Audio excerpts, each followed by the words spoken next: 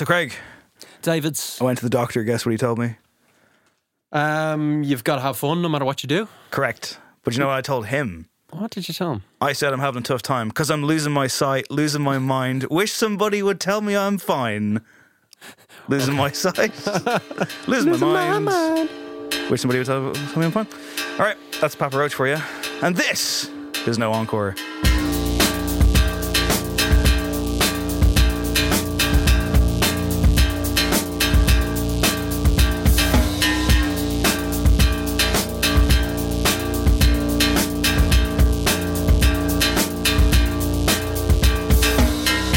My name is Dave Hanratty, and there will be no encore. Welcome to the latest episode of the Craig Farewell Tour. Yes, coming into its final stretch. It is, yeah. People have been asking, is he actually leaving the show? Is it all of Are people getting sick of me at this stage? No, they're definitely not. You know? Definitely not. Yeah, will you? It's that kind of, yeah. Come on. I should say... It's a real Irish No, boy. like, you're going to hang on for another couple of episodes, although you're not here next week, so, like, but you're not... This isn't your last episode. And I shan't be back. I guess it remains to be seen. This is a music podcast. Welcome, everybody. Patreon.com/NoEncore if you want to help support the show. Thank you to new people who've signed up this week and to everyone who has ever done such a thing for us. It is greatly appreciated. Yes. Last week's episode was fun. We yarled it up. We went into the world of the Herm Jarl and we talked all about it. I enjoyed it. It was a massive I success. listened to the episode 3 times. It was a good episode. Very good. We were cooking, so it's a tough pressure. And now, how do you move on from yarling? Well, you do so by saying that I thought The Whale starring Brendan Fraser wasn't very good, Adam. I know you liked it. I did like it. That's okay, you're allowed. I understand why someone might not like it. I didn't hate it. I just thought it was Overly sentimental. Christ almighty, yeah. It's also so clearly like, it's very stagey. It's very didactic. Well, It's based on a play, isn't it's it? a theatre adaptation, yeah. You'll know that. Oh, Many really? times, literally doors open, characters leave, and then the door opens and a character walks in. You're like, gee, I wonder. Okay, like I'm not looking to trash it or nothing, but obviously, you know, it's getting a lot of Oscar attention. It looks like he's going to win the Oscar. That I'm not so sure about. I still think it's swung around to Austin Butler, but if it is Brendan Fraser, it validates me, because on the Flop Culture episode that we did with Fanula Jones, I say as if it's my show. I was the guest on her show. Colin Farrell, good episode, I thought. Very good episode. You were talking about Colin Farrell. He wasn't also a guest on the show. No, well, maybe someday. I picked Brendan Fraser though, so yeah. You liked it? You enjoyed it? I did. Did you cry? No, I didn't. Did you not? I No. actually cried, even though I gave it 2 stars. I was like, oh fuck, I got me. The I didn't ending cry is- enough. I feel like the ending is pretty spectacular in terms of that, like being able to just pull that much Yeah, out of you. Yeah. Yeah, it was good. I enjoyed it. I enjoyed Elvis more. Yeah, I think so. I did as well. But anyway, look, these are films we're talking about. 2 films I've not seen. This isn't a music podcast. Well, you're gonna have lots of time though. Yeah, to He's catch done- up on my films. He's done his Yeah. quota. You're off for the next year. week. I watched Another Round, which was recommended by both of you, I believe. For the Very first good. time. So, yeah. Wonderful film. Tremendous, yeah. It's on Netflix, by the way. So if anyone has Netflix, go watch Another Round. Definitely 100% check it out. Gorgeous film. The ending, I'm not going to give anything away, but it's supposed to be grim, right? I don't think so. That's how you took it. Yeah. I Which think it's open to interpretation. I won't say I think any it's more, but yeah. and in fitting with the film itself. I think it's very much: are you in a glass half full or a glass half empty mood? Yeah, I mean, there's there's sadness in it, but I thought it was quite a hopeful ending in a way. Yeah, Okay, I thought there was no hope whatsoever. But we'll leave it up to the listener. tremendous. To decide, Well, you know, it doesn't take a lot to make me cry, Craig, and I cried with joy this week as I yeah. swept the sleep out of my eyes, and I woke up on, I think it was Wednesday morning, or Tuesday morning, I should say, rather, and I learned that good friend of the show, Dahi O'Droney, has Former only host of the show. former host of the show, has only gone and fucking landed himself an Irish Film and Television Award nomination, an IFTA nomination. Woo! Bravo. Congratulations, For Dahi. his debut film score, because of course he has, because that's the kind of cat he is. Yeah. The film is Lakelands. It's not out yet, I don't think, on general release, but there's been a lot of buzz about this, and I've seen it kind of building, particularly, obviously, through the lens of Dahi, who got involved. And I'm looking forward to hearing... Isn't that going to be crazy? Hearing Dahi's music in a cinema screen. That's going to rule. Makes so much sense, doesn't it? Yeah. Well, he's moving in that direction. Yeah. Man of many talents. He's in Japan at the moment, by the way. He is spending a month in Japan. A month in Living it Japan up. with just What a a- bag on his back and his lovely girlfriend by his You know side. what? That's going to be me next year. I'm going to be up for an IFTA. I'm going to be in Japan, having left the show. He's going to take Dahi's life. Talented Mr. Ripley style. Yeah, it's going to go very talented Mr. Ripley. Yeah. Dahi, yeah, it's me, Tom. Filmed by Robert Higgins, right? Who's former Hot Press. Yeah. He was briefly there. We can claim to know him. Yeah, he's a lovely guy. He's a very nice fella. He's been working away for a long time. Yeah. He was clearly he was in Hot Press very, very briefly, and it was very clear to me. I don't know about you, but it was very clear to me. I was like, this guy is super talented.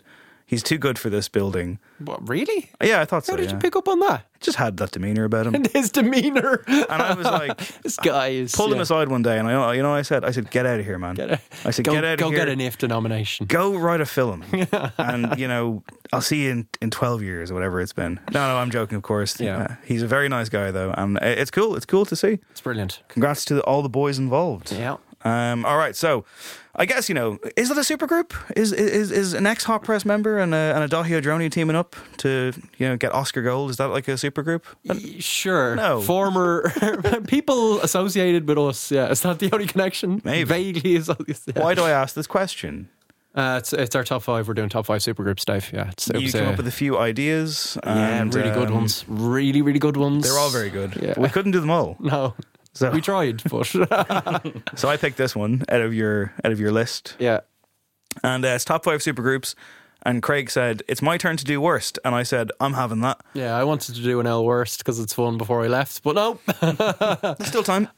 Still a couple of shows. There's always time. I found actually best. I thought best was going to be extremely easy. And then as I delved into the world of the supergroup, I was like, most of these are dreadful. It's really like... You could have called an audible and just presented 5. I'm not going to stop you. I think... Well, some of my picks are like, I think, really good examples of supergroups that I'm extremely fond of, but they're not without their criticisms. It should be an interesting one. I'm sure you had a whale at the time, right? Oh my God, no pun intended, based on fucking previous film talk. Yeah, Brendan Fraser's in here. Jesus, it was a case of how do I pick just 5? Yeah. But I think the 5 I have are pretty special. The definitions vary though. There's like, I saw people saying like Brandy and Monica is a supergroup. I'm like, no, it isn't. I steered clear of just duos. I was like, is this just a collaboration? Just to rein it in for myself. But I was thinking it needs to be a bit more of a collective. We just went off a very generic like wiki Wikipedia thing of like definition. Yeah. A collective of pre-established artists convening to create some new music, attempting to blend styles, blah, blah, blah, that kind of thing. Everyone gets it, really. I think this first supergroup was supposed to be Cream. Yeah. Eric Clapton's in like 4 of these. Loads of them, yeah. Didn't make my best of, weirdly. Spoiler alert. Oh, I wonder why. Oh, Eric. Give that man a chance, Craig. Oh, God, he's had too many chances, Dave. Well, I'll tell you where he isn't. He isn't headlining Glastonbury this year. Hit the news. Start spreading the news. No room for Clapton at the inn. Imagine they announced Clapton as a headliner at Glastonbury in the year of our Lord 2023. There's a lot of controversy apparently about this because it's all white men, although it isn't. That's what people were saying. They're saying it's all white men, forgetting that Slash from Guns N' Roses is not white. Yes. But nonetheless, Craig, Lana Del Rey has blasted Glasto. Hashtag Glasto. Glastonbury? Yeah. Can you identify what the problem is? Like, last Friday, the lineup was announced, and I was like, it's not that bad, is it? 52% are male, but, everyone's upset about it. Yeah. There's no male headliners. She is mainly upset about her positioning on the poster, I think. I mean, get over it. This is always the problem, really. So she's headlining the other stage. And essentially, like everyone knows what the poster looks like at this point. It's kind of just a list of names. There's no real delineation between stages and stuff. So it's it doesn't have her as well, yeah. It doesn't have her as the obvious like headliner of a stage. Mm-hmm. She took to Instagram. She wasn't pleased. She says, well, I'm actually headlining the second stage, but since there was no consideration for announcing that, we'll see. Is it just me, or is that really fucking immature? Yeah, it is. It's very... You're taking aim at graphic design, and don't get me wrong, they had that crazy circular lineup poster before, and that was terrible, but... Hard to read. Yeah, it wasn't great, was it? No. Yeah, I mean, obviously the sentiment of getting more female performers on bills is entirely correct. This is something different, though. This is an ego stroke for someone that's already headlining stage, right? This has nothing to do with representation. And it's just like, yeah. Yeah, like I read this story and it said like a source close to the star admitted she was, quote, disappointed and felt let down. The Insider told The Sun on Sunday. Someone with an Instagram fucking app on their phone. First of all, fuck The Sun and forever. And second of all, the insider. Yeah, I love it.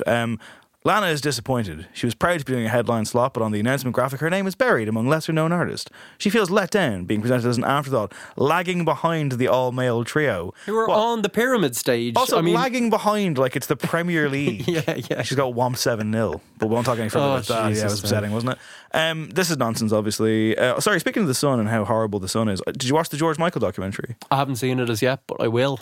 It's a two-parter. It's up on All 4 at the moment. It's called Outed, and it's about the, obviously, lewd misconduct, as it was, the lewd act that he was destroyed by the media for back in the 90s. Yeah. And He was set up.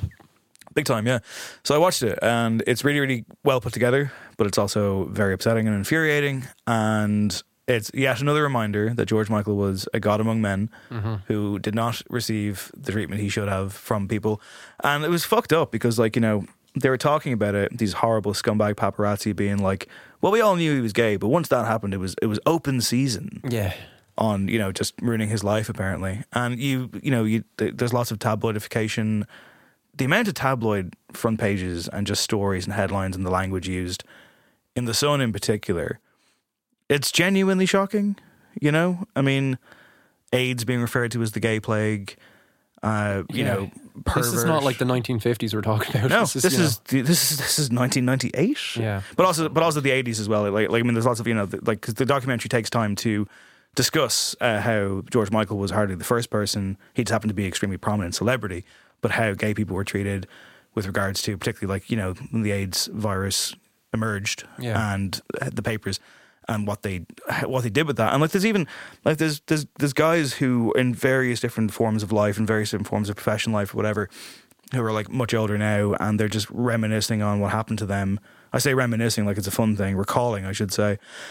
And they're still really emotionally like upset when they say, like, you know, that was the end of my career and that was my life because of this. And you have like the flip side of the coin about like the tabloidification of things and how like Kelvin MacKenzie, complete scumbag, and they're like, he was brilliant, he was a genius because he understood that the Sun's audience were racist and homophobes, and he played to the gallery, and you're like, whoa.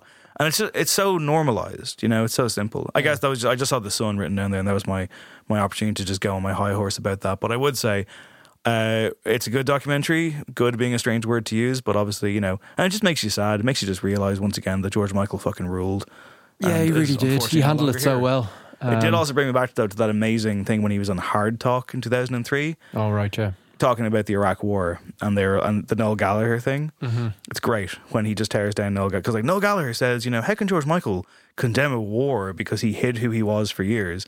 And again, George Michael's so classy, so dignified with his comeback. And I want to say he has a great bit when he goes, "This is not an intelligent man." It's just so withering. I loved his appearance in as far back as the 80s on like that kind of cultural review thing with Morrissey. I think everyone's probably seen it at this point, where they're just talking about, is it a Joy Division reissue or maybe it's a book about them or something? And Morrissey comes across as very like, well, dismissive, but also very surface and just not, he's like doing his thing of like, I never really got the Joy Division thing and has to be a contrarian, but is contributing nothing.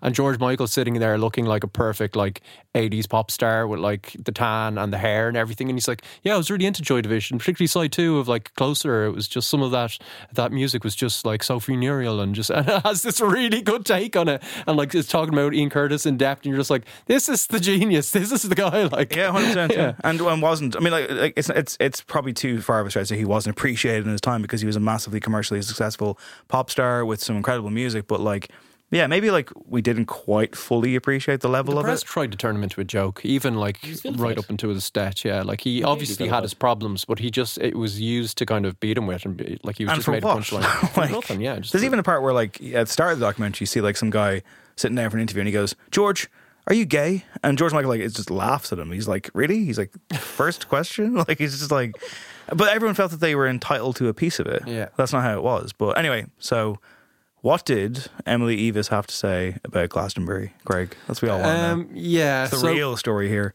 Yeah, so she's kind of said that like there's a real dearth of viable female headliners this year. It's an industry pipeline problem. I love that. It's like Shell Oil, you know? Yeah, it's very, it's all business, isn't it? And like she's the person booking the head. Like surely she decides who is headliner status. I know there's a lot more going into it. She turned it back on like the foundational industry, and she's like, radio stations and local promoters. I can't do it all. Yeah, and like she's saying, a lot of major female stars are kind of like off kind of promotional cycles or touring cycles this year or something like that. And also that said that there was a female headliner. There was previously a confirmed female headliner that had to pull out because she changed her touring plans. It seems like it might have been Taylor Swift. Smart money isn't Taylor Swift. I mean, maybe it's Beyonce, but I feel like it's probably Taylor Swift. And like I said on Today FM a couple of days ago, I was like, it's less for me about, well, we didn't get a woman. It's more about, you got Guns N' Roses. Like, really? Guns N' Roses. Can't get Taylor Swift. Axel? Guns N' Roses, who added a female keyboard player, Melissa Reese, to their lineup in 2016. What's all the there fuss you go, about? representation. Yeah. Guns N' Roses headlining at this point is, I know they're They've still never massive. done it. They've never done it. And it is. Have they not? No, not Glastonbury. Could you be bothered seeing Guns N' Roses? No, I genuinely could Yeah. not. But I would say, like, it's Glastonbury. I don't care. Elton John's there as well because it's his last ever UK show, allegedly. Yeah, This I keeps mean, happening. I'm sorry, this fucking goodbye tour. It's like my goodbye tour on this show. It's like 2 trips around the world. Yeah. But I will say, like, Emily Eavis contradicts herself hilariously because she's like, you can't just get Elton John. It's not that easy. And she goes, so I wrote him a letter and I said, you have to do it. And Elton said, yes, immediately. Picked up the phone. I was like, sounds pretty easy to me. And Arctic Monkeys also headlined. That seems a bit pedestrian, no? they've done it like at least twice before, right? Yeah, what the fuck? So it's kind of, par for the course. But who would Again, you- with an album that no one, I want to hear, but no one wants to hear on the Pyramid stage. You're in such a Glastonbury weird position. sells yeah. itself. They've renamed the John Peel stage Yeah. What is it called now? Woodsies. Woodsies? Yeah, that's it, yeah. Is that in reference to anything? Part of an overall naming convention to reflect more of the physical terrain that they're on or something. okay. And she's like, it's nothing to do with that petition and people calling for him to be completely erased because of personal issues that he had or things he did in his life. No, let's 60s, move Buckaroo. on. Yeah. That's Glastonbury anyway. Who fucking cares? Glastonbury. I'm never going to go. So I enjoy watching the old BBC coverage, I have to say. Do you? Yeah, Do you? it's kind of pedestrian, but it's comfortable. Do I you know will what I mean? say, It's like a familiar ritual. Not to be too dismissive here, I will say, there's lots of Twitter kind of, hubbub about this and such. And ultimately, if you have a problem with Glastonbury's whatever the fuck, that's fine. And I wouldn't say don't have that and don't feel that way. And I'm sure for women artists, it's annoying not to see a woman in the main headliners. But I do think that with 52% men versus 48% women and lots of non-binary and lots of diversity elsewhere, it's Glastonbury, there's 2,000 acts or something. I think that they're doing better than others. Not to defend a festival I really have no interest in, but I think it's pretty abundantly clear they are doing much better than others. And look, it's 3 fucking men on this podcast, but I'm just saying it's whatever. I don't think I saw some very kind of it felt almost like preformed, I was like, really? I was like, this isn't the Transmit Festival. I was like, I've seen a lot worse. You're taking a very small sample size of the headliners in this year, and it's clearly based on the context of, there would have been a female there. It's just kind of circumstantial stuff. And I didn't quite get it. It's a conversation that's still worth having because, as you say, there are other festivals that fucking need to sort their acts out. But I don't think Glastonbury is probably the major problem. So, yeah. Yeah. Can we open the Bono box, please? Oh, absolutely, we can. Oh, please. This is a place where we talk Bono. It's everything you wish you didn't know about Bono. Bono box. He's a communist. If you think about that, that's kind of mad, isn't it? So yeah, you two aren't playing Glastonbury. But we can talk about them because The Edge has spoken out and said that he and Bono are anxious, quote, to release a new guitar-driven album. Oh, great. And Look forward to hearing it in a decade. He said in the interview that they have, quote, an embarrassment of riches of new material, in addition to the reimagined originals appearing on the forthcoming album, Songs of Surrender, which comes out on the 17th of March, a bunch of reworks, which so far have sounded not amazing. Yeah. Edge told Rolling Stone the fans can expect new songs, which Bono recently said will make up a, quote, noisy, uncompromising, unreasonable guitar album. I just don't think that U2 will ever make this album. Do you? No. It'll be another U2 album at this stage of their career. What's probably the most guitar-y album they've done? Octung Baby? But even that, yeah, maybe.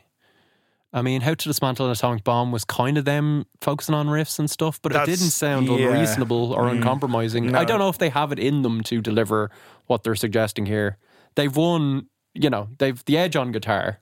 He's not a man known to rip it up. Well, great guitarist, but It's funny because Rolling Stone really drilled down and they said, well, what does Bono mean by a guitar album? And Edge said, personally, I feel like the guitar as an instrument, not in terms of being loved and played by so many musicians around the world, both professional and amateur, but in terms of its presence in the streaming music charts, it's been in the wilderness for a little while. I feel myself there's a resurgence of interest in guitar. I sort of feel it instinctually. It's starting to percolate up. I feel the timing is right. None of this means anything. No, it doesn't. Quote continues, I think it'd be wonderful and very welcome for us to make some music that is more driven by guitar. That is the intention. That isn't to say we're turning into AC/DC, heaven forbid. but we'll find a way to use the instrument in a fresh way as much as possible. It's still my first love for me as an instrument. Adam was talking last week about it. The guitarist for you too. Yeah.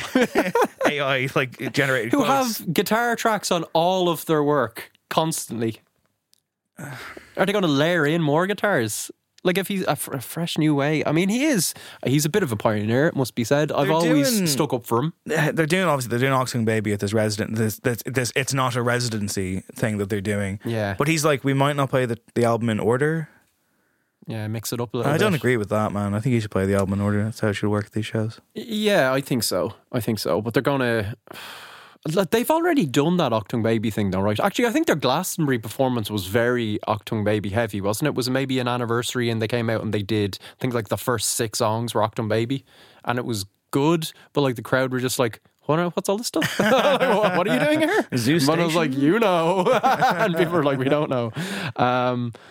It's interesting that, I don't know, they're going to do a big uncompromising guitar album at a time when Larry seems to be taking a step back because he seemed to be the guy. And also, all of these quotes from Bono and The Edge are very much Bono is saying, and The Edge and me are in agreement of there's never a mention of Adam or Larry or and they always seemed like the two that were constantly trying to get the band back to basics and let's be just a fucking no nonsense rock quartet. And it would be Bono and The Edge that are no, let's listen to some Kraftwerk and think outside the box. So I don't know. It's a weird time for them. We got a bit more info on Bram Vandenberg, the new drummer. Great. He was introduced to the band by Dutch DJ Martin Garrix, who you will recall they worked on with the song for World Cup. Olympics. I think it was Euro 2020, was it not? Oh, it was the Euros, yeah. We I are just the remember them people on the we've been beach waiting with the football. for. Yeah, Maybe it was World Cup 2018. Was it? It was one of those. I think it was the It Euros. was a sporting event. I can't remember, but it was one of them. And so Edge said, we're very taken by his playing and the kind of person he is. He's a real powerhouse, but he's also just a great hang. He's a sweet person to spend time with. Of course, it's crucial for us since U2 runs on those deep friendships and connections. That was the criteria. Larry who? We've since done a little more work together to see how it might work. I think it's going to be great. Of course, we'll be missing our pal Larry desperately. Of course. We're so disappointed. Sounds like it, doesn't it? He won't be there to be occupying the drum stool. Everyone has the right to call in sick. Call in sick. Oh my God. Blaming him. Call in sick. That's so thinly veiled, isn't 40 it? years of working together, this is the first time it's happened. I kind of think it's amazing that we haven't ever hit this in the past. Yeah, I think there's a bit of passive-aggressive shade there, dude. Oh, 100%. Are you kidding me? Do you think? Yeah, particularly when in the past they've been adamant that they would never do anything without it being the four of them. Do you know what I mean? Wow. Do you think he's never coming back? It's hard. I think his heart's not in it anymore. From his interviews over the last maybe decade, he's just seems kind of world weary and fed up with Bono's antics. And back injury too is a lot. Yeah. That's a lot. Yeah, joking aside, for a drummer, I mean, you see Phil Collins being put through the ringer, and you see photos of some of his final shows, and it's just so kind of sad. I mean, yeah, that is a very demanding role. So if his back's in bits, it's not great. Well, actually, speaking of demanding things from U2, let's hear from Jamie Lee Curtis. Start of this clip might be a bit loud, by the way, because of the audio, the way it was captured. I am going to just say this now as a taunt and as a suggestion. U2, do a matinee. Coldplay, do a matinee. What about a 12 noon concert, Coldplay? What about it? Bruce Springsteen, do a fucking matinee. You're old.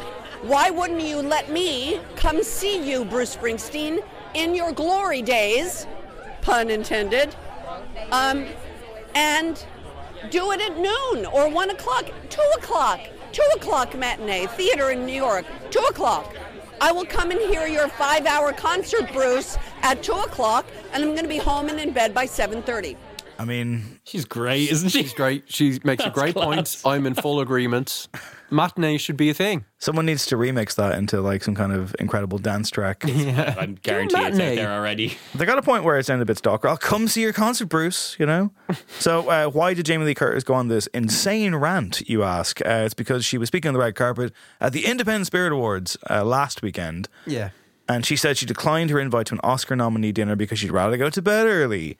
Quote, why? Because mommy goes to bed early. Glad you quoted. Because 7:30 is going to be 9 before we get food. And you know what? There's nothing good happening to me after 9 o'clock. Nothing. Zero. It's the spirit. Listen, as someone who Spirit routinely Awards. puts on films at like 10 p.m., I will also agree there's nothing good going on with me after 9 o'clock either. What about you, Craig? I'm just gearing up. I'm just coming alive, baby. No, I think she's right. Why is there such a taboo or just like a People a are blank in work, you know? And- weekend matinee show? Like yeah, you fine, Saturday fine. afternoon, you ramble into town, you catch a gig, then you're finished, you go for a bite to eat and you go for pints. Because you'd be day drunk, I suppose, you know, you'd be hammered. You don't have to drink at the gig, Dave. I kind of need a Kinda little. need it. For My me, first gig was for a me, the matinee. gig isn't the juice. What? Believe. My first gig was a matinee. First gig I ever went to. What was was it? the gig? Paolo Nutini in the Academy. Holy shit.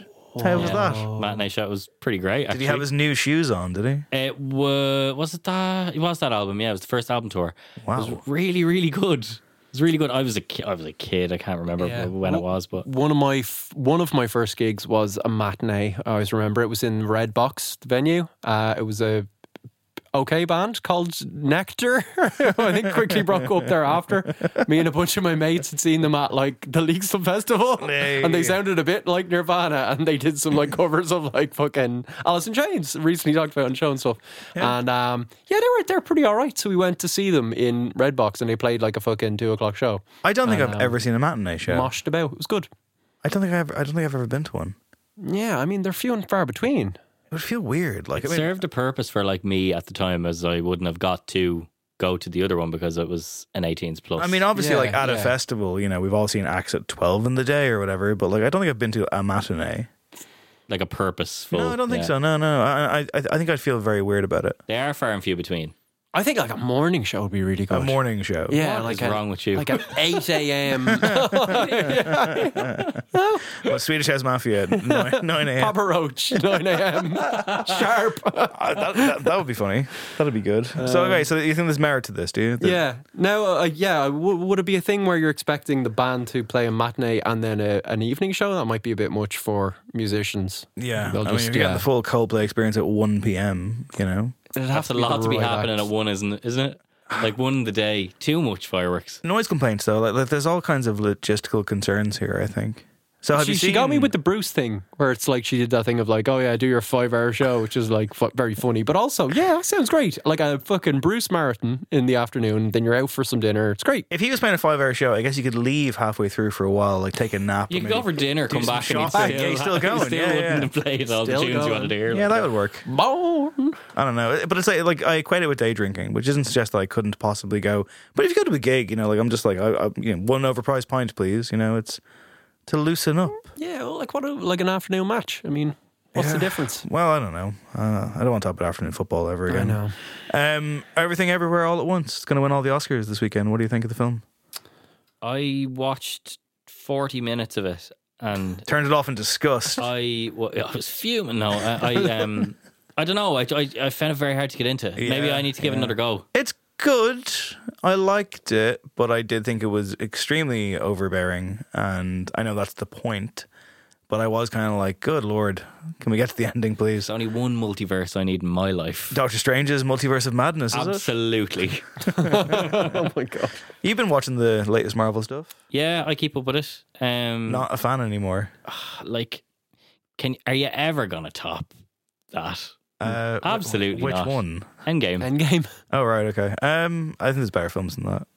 I think it was very telling the way you said, yeah, I keep up with it like it's now a chore and it's just Yeah, commitment. I feel like I've kind of nailed my flag to the mast. And Craig, why haven't you seen Everything Everywhere All at Once? Is it because you don't like films predominantly made with Asian people? Is that your problem? You Is know, it? that's why, and I'd rather not talk about it. No, I really must see it. I must see. It's on Amazon Prime, don't you know? I used to have Amazon Prime, but then they got rid of the X-Files, and I said, "See ya." so that was why you cancelled it, not Yeah, because... It checks out, and then it I checks signed out. up for Disney Plus. Yeah. And long after I won't finished find- the X-Files, You won't find Everything Disney Everywhere All at Once on Disney Plus, but you will find every Marvel film ever made. So quids Oh, in. great. Yeah. Yeah, I thought it was fine. Like, I thought it was just very like Mark Conroy, friend of the show. Actually, his Letterboxd review was very funny. I need to try and find it now. Just give me a second. Okay, but I mean, like, you know, I think it's going to win Best Picture, even though I don't think it's that good. I'd be happy with Michelle Yeoh winning because she's fucking cool. She's great, and yeah. she's great in it. To be fair, like it's an incredible performance in many ways. But I think Kate Blanchett will probably pip her to it, which I'd also be okay with. I would love that. But I think, but it would be Great very film. cool to see Michelle Yeoh win it. And you know, I don't think an Asian woman or an Asian person has an Asian person ever won a fucking Best Actor or Actress. I don't think so. Good question. I think Halle Berry is the only woman of color to ever win an Academy Award for Best Actress, like the lead role, which is mental. Yeah. When you think about how long the Oscars have been going for. That is wild. What are they on now? 80? No, I think it's like 90 something, isn't it? Loads of them. Yeah, yeah, Absolutely loads of them. Donkey's ears. Mark Conroy, reviewing Everything Everywhere All at Once, said, "Far too long, but at times inventive and exhilarating. I think the sheer length of that emotional climax felt like something from a CIA black site, bordering on torturous." He's not wrong. It's very impressive in lots of ways, but you're also just like, Jesus. And it's, I don't know, it's fine. Is it as good as Top Gun Maverick? No, Top Gun Maverick's a better film, and I'm sorry There to we go. say it, but it, like, Unbelievably good film. yeah, I'm sorry to say it, but best. like it's a better film in my opinion. That's just my opinion. We keep getting into film talk, you know. I saw Scream 6 today. Verdict? In 3 words. Can you get me up to speed with where we're at with the other Screams? Like now, Yeah, 10 minutes, go on. Oh, well, hang on. hang on. Like genuinely, like I mean, like what how would I? Have you seen any of them? Like, I've seen 1 and 2. okay, I might have seen 3, although maybe that was like one of the scary movies at that point. I'm like, they all just seem to morph into one. well, it punched itself out after the trilogy, you know, and then it disappeared for a long time, Yeah. and then it came back in 2011, I want to say, with Scream 4 or Screffum, if you saw the way the poster was Yeah. stylized with the 4 and the blah blah blah, and that was Wes Craven again, but it wasn't very good. R.I.P. Wes Craven, he was cool. Yes. I liked him a lot. Seemed like a nice man, and yeah, it was kind of like the death knell. It was like, nah, this just isn't very good. But then it went away. It came back again 11 years later, last year. So it came back just called Scream, which is very annoying because it's the 5th one, and now they're calling it Scream 6. It's a franchise reboot. You know, I think you can go into it and, you know, have fun with them. They're both good. I liked them both. Scream 6 is good. Wasn't quite as good as I wanted it to be, but I thought David it would. Arquette make an appearance? I don't want to, like, you know, Okay, so that's a yes. if you've seen the ones you've seen, just pick it up. I think it's a good franchise. Okay. They played Denzel Curry in the new one. I was like, that's cool. Pretty solid. Points for that. Some Yeah. good music in it. I feel Yeah. like that makes sense in the context. It does, yeah. Just in the background at like a party or something, but I was like, that's Denzel Curry. That's cool. Always good to hear him. And some Billie Eilish in there. You know? Then the Helix. Yeah, what the fuck, by the, The way? Helix like, is such a strange venue. He's popping up very occasionally. And can't it's go like, back. It's like where I went to college. Like, I mean, you know. It's, have you not been back now? no. I got my Won't vaccine. let him in. I got my vaccine there, Oh, yeah, you did get your which was vaccine, better right? than seeing the vaccines anywhere, I would say.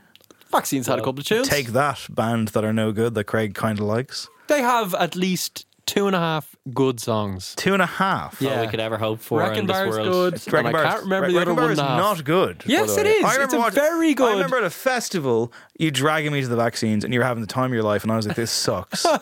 And it was Wrecking Bar, and you're like, "This fucking rules," and I was like, "This is awful." Why? Absolutely What didn't you awful. like about it? It's a good Rah rah rah, short- lad indie bollocks. Like it's. Oh, but what's rah rah rah about it? It's Well, just that is a the lyric in yeah. it, but that's ironic. That's an I was ironic just about thing. to say yeah. it's fucking clever. And I know I'm recommending the Scream franchise. Yeah, what do you? Yeah, you want to talk? Right, Clever, the Scream clever. franchise. I only wish I wrote the Scream franchise because that'd be a sweet gig. If you're listening, Radio Silence. That's the name of the people who make the movies, Craig. Very good. Anyway, look, we'll have Radio Silence on this film discussion because that's not what anyone's here for, are they? I don't know. Maybe They're they here are. for music talk. I think I was going about the weekends thing, but it's a bit long in the tooth, isn't it? He's got a show with HBO and like it looking. There's controversy. Rolling Stone did a kind of expose, was and then there very was a in-depth and, yeah, you know, very yeah. cringe. The main thing was the cringe rebuttal video. Can where you, it's okay, well, like- can you give us even the bullet points of this HBO? Like what is the show and what's going on? The show is, I think, he's a Weeknd. producer. The Weeknd is a producer on it. And he's in it. He's in it. He stars as like a cult leader who takes this rising like pop star under his wing. Played by Lily Rose Depp. Yes. The show is called The Idol. And it was initially apparently going to be a biting satire of, media and the exploitation of young people and young women and sexualization of them and that kind of thing.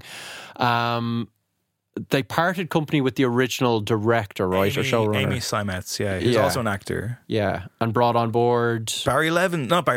Sam son Levinson. of Barry Levinson. Yeah, Nepo baby. Son of Sam. Yeah, son of Barry. Son of Sam. Why? No one knows. Out of prison. Yeah, the guy who made Euphoria, basically. And I believe the cast and crew thought, okay, well, we've just got a few kind of scenes to like wrap up, and instead there was massive rewrites, and the show was brought $70 million worth of recorded footage. Yeah. And then went, let's just do it again. Things got very, very messy, and it seemed to take a direction where, it turned into the very thing it was satirizing. And it sounds pretty toxic on set. 13 anonymous crew members talked to Rolling Stone and basically were like, it's gotten really gross and fucked up out here. Yeah, and I mean, nothing that seemed all that earth-shattering. No, to be honest, I mean, not great stuff. Like it went from a woman's perspective, and The Weeknd apparently said it's focusing too much on the woman's perspective, and then it turned into let's have more sex scenes with Lily Rose Depp, and allegedly Sam Levinson was on set more for that than he was for anything else. That's not great. That's what's in the report. Yeah, it seems like The Weeknd was just like, let's get some more of me in this, and let's make it more like all of my music videos and all of my creative output since I've started. I'm surprised by if true, but what was his rebuttal? Oh, so we got this, I think, 1 minute video of him in character with Lily Rose Depp, and basically being offered a Rolling Stone cover and being like, how many Instagram followers they have? And like bragging about how the fictional characters have more IG followers than Rolling Stone and being like, irrelevant. That was the rebuttal. Slagging off Rolling Stone in fiction. But I don't think that was constructed after the report. I think that's in the show. That's just a clip from the thing. And so there was talk of like the only reason Rolling Stone had come after us is because they knew that we were going to slag them off. And I'm like, I don't think so. Weak sauce. And it would seem like he cannot act. Well, he's lined up a new film as well on top of this with who's doing the score? One O Tricks Point Never, I think. Oh, okay, that might be good. Well, listen, I like his music. Yeah. This goes back to my sister's argument that he is not a charismatic person in general, or not really a star. Yeah, you don't think The Weeknd is a star? I see her point. I remember the Super Bowl just thinking he's not really pulling this off in a way, not like that kind of mega star thing of like he's captivating, kind of doing nothing. He's always a bit try hard. He's a bit amorphous. Yeah, I kind of get it. Like he's not at that absolute upper echelon. Oh, I don't know. Musically, I think he's brilliant, but like I think musically he's waned, but I think he's a star. I do think he's a star, Yeah. but I also is he charismatic? No, he's not charismatic. Yeah, sure. The first time I remember, do you mean in terms of like a stage presence or like? But I mean, bloke. I kind of mean more as like say. a human being. He seems kind of devoid of it. Doesn't do any fucking interviews. I mean, like that's the but the thing is, he doesn't do the interviews because I remember hearing. It was back when I was working I was working in a small room in my old job, and I was able to have the radio on. So I had like the tune-in app, and I was able to listen to BBC Radio, and it was like the highlight of my day because I was listening to some seriously good music. It was like 2013, so there was I've ended up finding a lot of stuff. That aside, Clara Amfo had The Weeknd on to do a live lounge. Right. And the live lounge is very good. And then obviously it's customary that they do an interview either before or afterwards. He genuinely said 2 words and she was like, right, so we're moving swiftly on. But that's like that's okay. Like it was good when he did it like that, and it was he was anonymous at the start and was that mystique. But the more and more you see and hear of him, the more and more. I will like, say oh my beyond God. Like it's a drip beyond like sex, drugs, excess, and like fucking existentialism. I don't know what he stands for necessarily, and we've had this conversation. Yeah, he stands for nothing. I wouldn't say he stands for bangers. He stands for bangers. That's enough. Good thing to stand for. Yeah. Mannix Flynn ran on that for years, didn't he? Very good. I just don't know. I think it's fine. The show sounds try hard and edgy. I haven't seen Euphoria, by the way, because Stay away. It's just so fucking wanky. I hear it's very good. It's not. I also feel like I'm too old for it. Yeah, that's how I felt when I watched half an episode. I'm like, this is not my speed it's anymore. also it's more so that I'm like, I just don't need to see a parade of really sexy actors play depressed teenagers who fuck all the time. And just like constantly abuse drugs and alcohol like, and yeah, like- are knocking the heads off each other and like I can't anymore. Like just give me something. so old. give me Top Gun Maverick. Yeah. you know. Top Gun Maverick's pretty good, guys. You know, Yeah, it's you pretty good. I like if you're not missing out on anything. Okay. If I was to sum up the take, Scream 6 has a sexy young cast, as does Scream 5, you know. So no David Arquette. I don't want to spoil... I just spilled all over myself. Craig made a mess there, everybody, A sparkling mess. with his water. Cracking open some River Rock and it'll dry. Water dries. Okay. Go on. That's about it, really, I think. The Scream films are all right. Finally, Tottenham Hotspur, football, yeah? They're in hot water themselves over their latest signing. Tottenham have landed themselves in hot water with their local authorities after the stadium breached its license by selling tickets to a 5th Beyonce concert Outrageous. this year. It's basically the Garth Brooks thing, but with Beyonce, but in London. So how are they going to get away with this one, do you think? It's the exact same stuff. It's local people giving out, and local councillors saying we're so disappointed, and blah blah blah blah. The only thing I thought about this was quite funny was there was a thing that said Tottenham Hotspur have not commented on this. Why would they?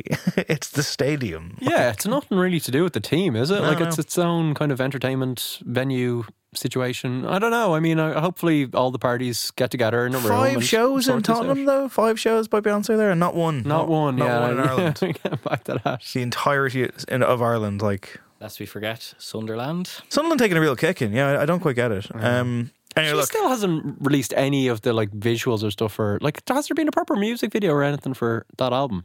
I don't know. I'm sure it'll be Times are fine. tight, Greg. I'm sure it'll be fine. Did you promise? I was asked, Promise, Dave? it'll be okay. Okay. Are Destiny's Child a supergroup? No. No. How would they be a supergroup? They unknowns when they started. I don't know. See that clip? Can you back engineer a supergroup? I don't think so. What clip? The clip that was doing the rounds of Destiny's Child at, was it the Brit Awards? It was doing the rounds Couldn't tell you. It was doing the rounds on Twitter about like a week ago, Okay. and it was very funny. Okay. Can you I'll- tell us a bit more? I can try and find it. You guys talk amongst yourselves while I... The Brit Awards, is it kind of like a fish out of water thing of them not understanding British culture and being new to the industry, or is it? It was about, I think it was about the foot and mouth thing. It was weird. Like it was It's like a BSE. yeah, God, something My like that. God. what a time to be alive! Hang on, I'm gonna try and find this. I'm sure Twitter will have. I have it here. Okay, so I'm gonna send it to Adam. Yeah. Adam's gonna magic it into the show. That's what I do, everybody. So bear with me a second. Whenever you wanted an I insight promise it'll be into what worth I it. do here. I promise it'll be worth it. You know, this is live podcasting. Also, yeah, in me sending this message to Adam now via WhatsApp, I noticed Adam just blanked my last message to him over a week ago. Did I? What did you say? Over a week ago. Hang on. I sent you- Let me just check. I sent you a screenshot last Friday saying that the only featured guest on Fall Out Boy's new album is Ethan Hawke. I typed out a response to that. I wasn't hit send. Wow. So Sounds like a lie to me. That's genuinely. Yeah, I'm actually kind of excited about that. Okay, Is so he just doing a little spoken word kind of thing? I presume so. Yeah. Jim Carrey on the Weekend kind of vibe. Just Maybe he's rocking out. That actually worked quite well, I must say, on Dawn FM. I enjoyed It's not a Jim. bad album. Yeah, I mean his poppiest thing probably, and I don't think it quite had like his old timers. There's no song on it where I'm like, this is top 5 pop weekend song. There was some nice transitions, I thought, from Yes. songs to songs. Yes. It was done quite well. God, I'm really laying into the weekend. Yeah. Why? What's your problem? I not just going don't to like that gig, sexists, then? Dave. You're not going to you still listen to his music though? Yeah. All right, Here we go. Here's Destiny's Child at the Brit Awards many years ago, right? Here we go. What do you think the government should be doing about the foot and mouth epidemic? We don't know anything about that. All we know is we just got here. Deadly virus that's decimating the nation's livestock? Oh, the thing about the four-legged animals. I watched that on the news, and I feel really, really bad about. We all do feel. Didn't they kill like 40 million animals or something? Whoa, it's crazy. Any thoughts? Some tests should be run so this can stop. So hang on, Beyonce's taking the piss there, right? Isn't it? Like I feel 40 like- million animals? They probably did kill 40 million animals. I don't know. It was I an don't know. absolute, yeah. Well, let's talk about bands that didn't sell 40 million records, shall we? It's time for our top 5, everybody. Okay. Well, maybe some of them did. Yeah, some of mine did. Okay, right. Oh my god. Yeah. So I was thinking about that Simpsons clip. Born to Runner Up. Yes. Do you remember the thing where like Lisa was like, it's everyone's second favorite person in the band or something, and they all boo, and Lisa's like, why would they come to our concert just to boo us? Supergroups, Craig, are they good for the planet? Do we think the supergroup is this like a genuine question? It's recycling, really, isn't it? It's you're kind of it's sustainability in terms of musicianship. It's keeping them in upcycling in their mansions. Yeah, bits and bobs. Yeah. A genuine question though: is a supergroup like?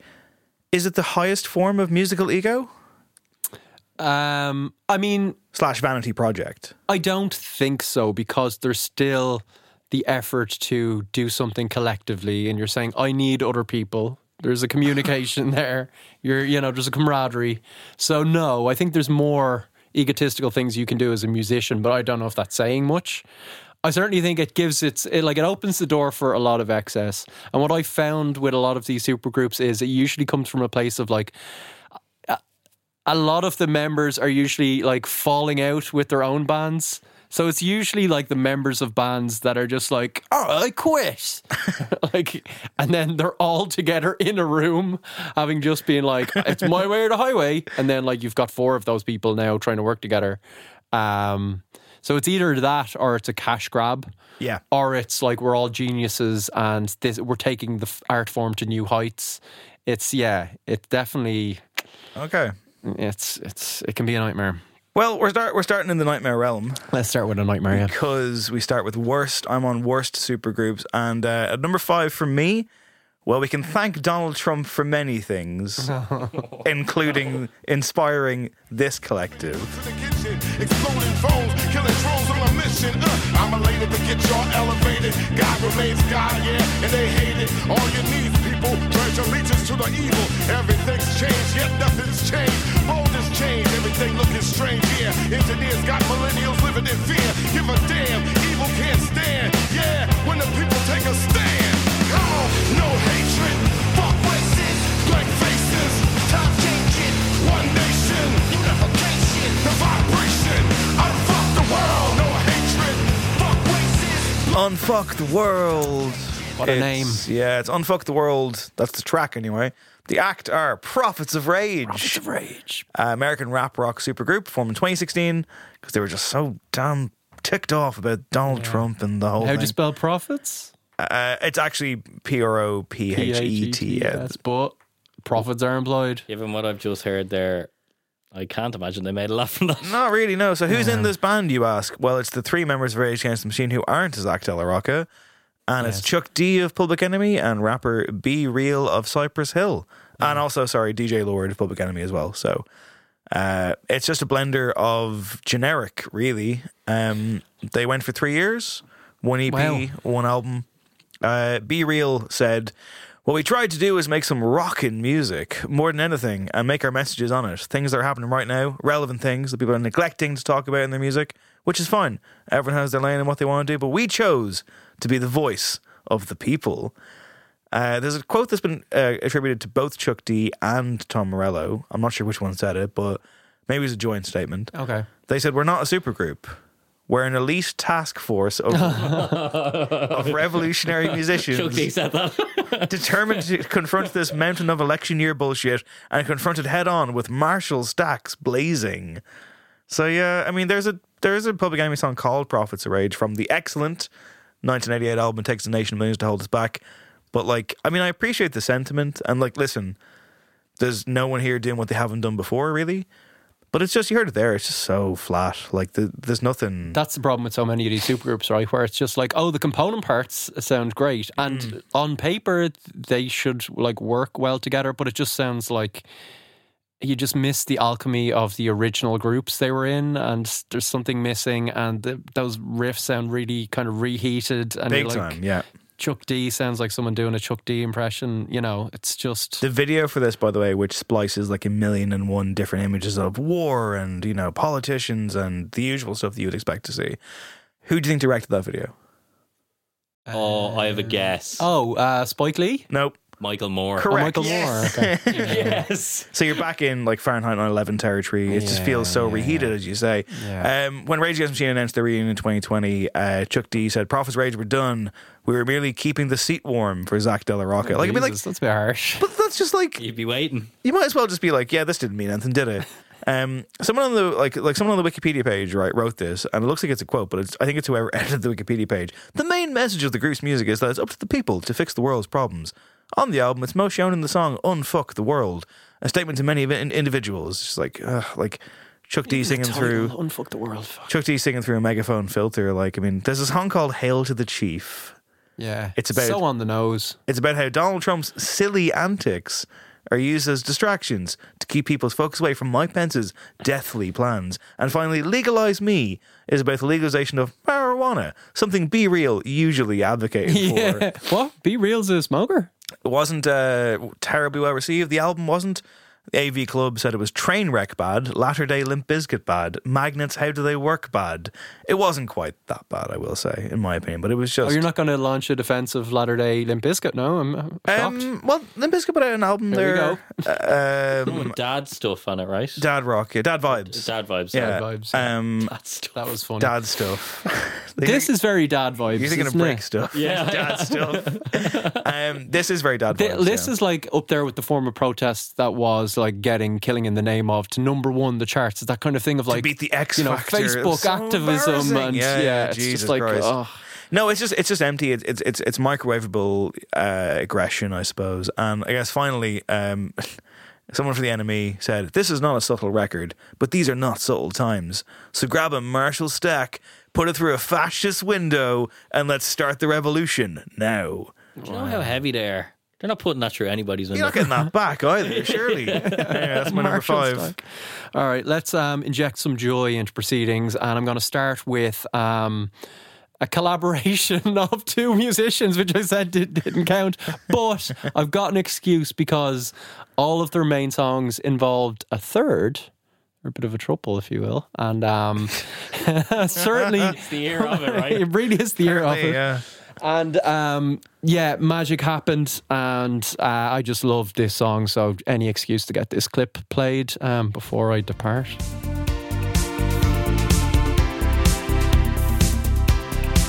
I've been walking in the rain just to get wet on purpose. I've been forcing myself not to forget, just to feel words. I've been getting away with it all my life. Getting away. However I look, it's clear to see that I love you more than you love me. However I look, it's clear to see. Yeah, it's the fairly terribly named Electronic with Getting Away With It, which is great. It's Johnny Marr, it's Bernard Sumner, and it's Neil Tennant on that and another couple of their kind of best stuff. The whole album is really good. They only released one album. They got together in the late 80s, and it was at a weird time for both Bernard Sumner and Johnny Marr. So Johnny Marr was coming off the back of the Smiths, obviously. I think he'd kind of like been hitting the bottle after the band broke up and just like struggling with some of his own demons. He got into like session work. He got pretty hard into session work. Sorry. But like, Sorry, also, like, because we had a Papa Roach reference earlier on, like, we used to hit the ball line and he pissed myself. Because like, there's a hilariously bad Papa Roach song called Be Free. And it starts off with him going like, "Woke up and I felt like shit." And he goes, "I can't remember last night, I'm getting sick of it." And then he goes, "I hit the bottle when I got off stage." And it's like, oh my god, unbelievable. Sorry, go on. you've been playing with Billy Bragg. You've been playing with Billy Bragg and Brian Ferry and but he said at a certain point he had to kind of suck it up and go, okay, I need to put out my own records and like take a leap of faith and show the world that I can, you know, put out stuff that isn't just me hiding in the corner playing my guitar. So Electronic was his new band, his new supergroup. Did he name it? I can't believe they're called Electronic. I know. I feel like that might have been a Bernard Sumner thing. It's you know, Yeah, you do miss Morrissey for some things, like naming stuff. But yeah, Bernard Sumner, for his part, was just like weirdly not getting on with his New Order bandmates. Yeah. He was working on a solo album, and apparently he was like using the New Order rehearsal space, which was backed onto a graveyard. And he's like, well, this is terribly depressing, me just sitting here alone looking out at a graveyard. I'm going to call Johnny. They'd been friends for a couple of years. They didn't think they were going to get on initially. Sumner said he initially thought Marr was a stuck-up little twat, and Johnny's perception of Bernard Sumner was a, quote, post-industrial doom merchant who wore jackboots. But this was, of course, the Bernard Sumner of the late 80s. He'd taken acid at this point. New Order were coming up. Everything was great. And you can hear it in electronic. It's really joyous music. It's although you do have like, I wonder, was that the Johnny Marr influence of on Bernard Sumner in terms of the lyrics, where it's just like suddenly he starts writing like Morrissey, and like the opening line is, I've been walking in the rain just to get wet on purpose. It's like, if you're Johnny Marr, you're like, really? I've just had like 5 years of this kind of shit. But it works. And sense now, though. You know? Yeah. Well, I know the sense, but you know what I mean. Like, they started doing stuff together. Neil Tennant heard through the Factory Records designer that they were working on stuff, and he's like, I want to get involved. He like headed down to the studio immediately. He helped him write that. They wrote another couple of songs that are just tremendous as well. The whole record works. I always think of like Neil Tennant, just those, he's doing backing vocals, but they're just so distinctly Pet Shop Boys that it sounds like a Pet Shop Boys number to me. This is the thing. I mean, like, it's that like gift or curse type situation where it's like he's so fucking singular. Yeah. No matter what he does, that's it. But they sit so well on this very kind of new ordery thing. Johnny's doing like different stuff as well. It's not very Smithian at all, but it is this kind of meeting of, you know, 80s British indie gods, and it not being indulgent at all. It's like a really taut record. It's joyous. It's fresh. Got rave reviews. And they didn't do anything else after it, but it was just like let off some steam. It's great. If people haven't heard it, check it out. And a rare example of it like sounding probably better than the sum of its parts. What's the album called? Is it self-titled or is it? It's self-titled. Okay, yeah. Well, I mean, with a name like that, electronic. Yeah. What else do you need to say? Do you know? See, Blue Monday turned 40 this week, I think. Yeah. I've been a contrarian before and been like, it wouldn't be in my top 10 New Order songs. It wouldn't be in your top 10. I don't know if it'd be in my top 10. That's a fucking outrageous thing to say. Wow. It's tremendous, but it's like, it's so overplayed. What's the best New Order song? I would say the best or my favourite? Both. Why not? My favourite is Bizarre Love Triangle. I think the best is probably Ceremony. Or Temptation. The correct answer, ladies and gentlemen, is True Faith. True Faith's great. True Faith would be top 10.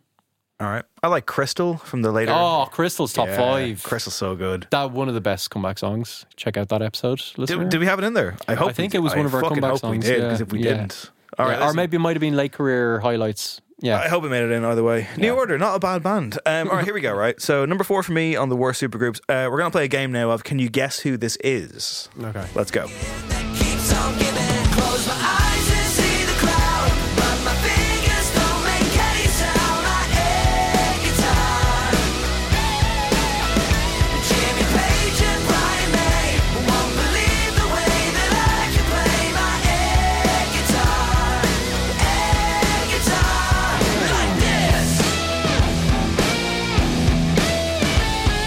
Well, who's that?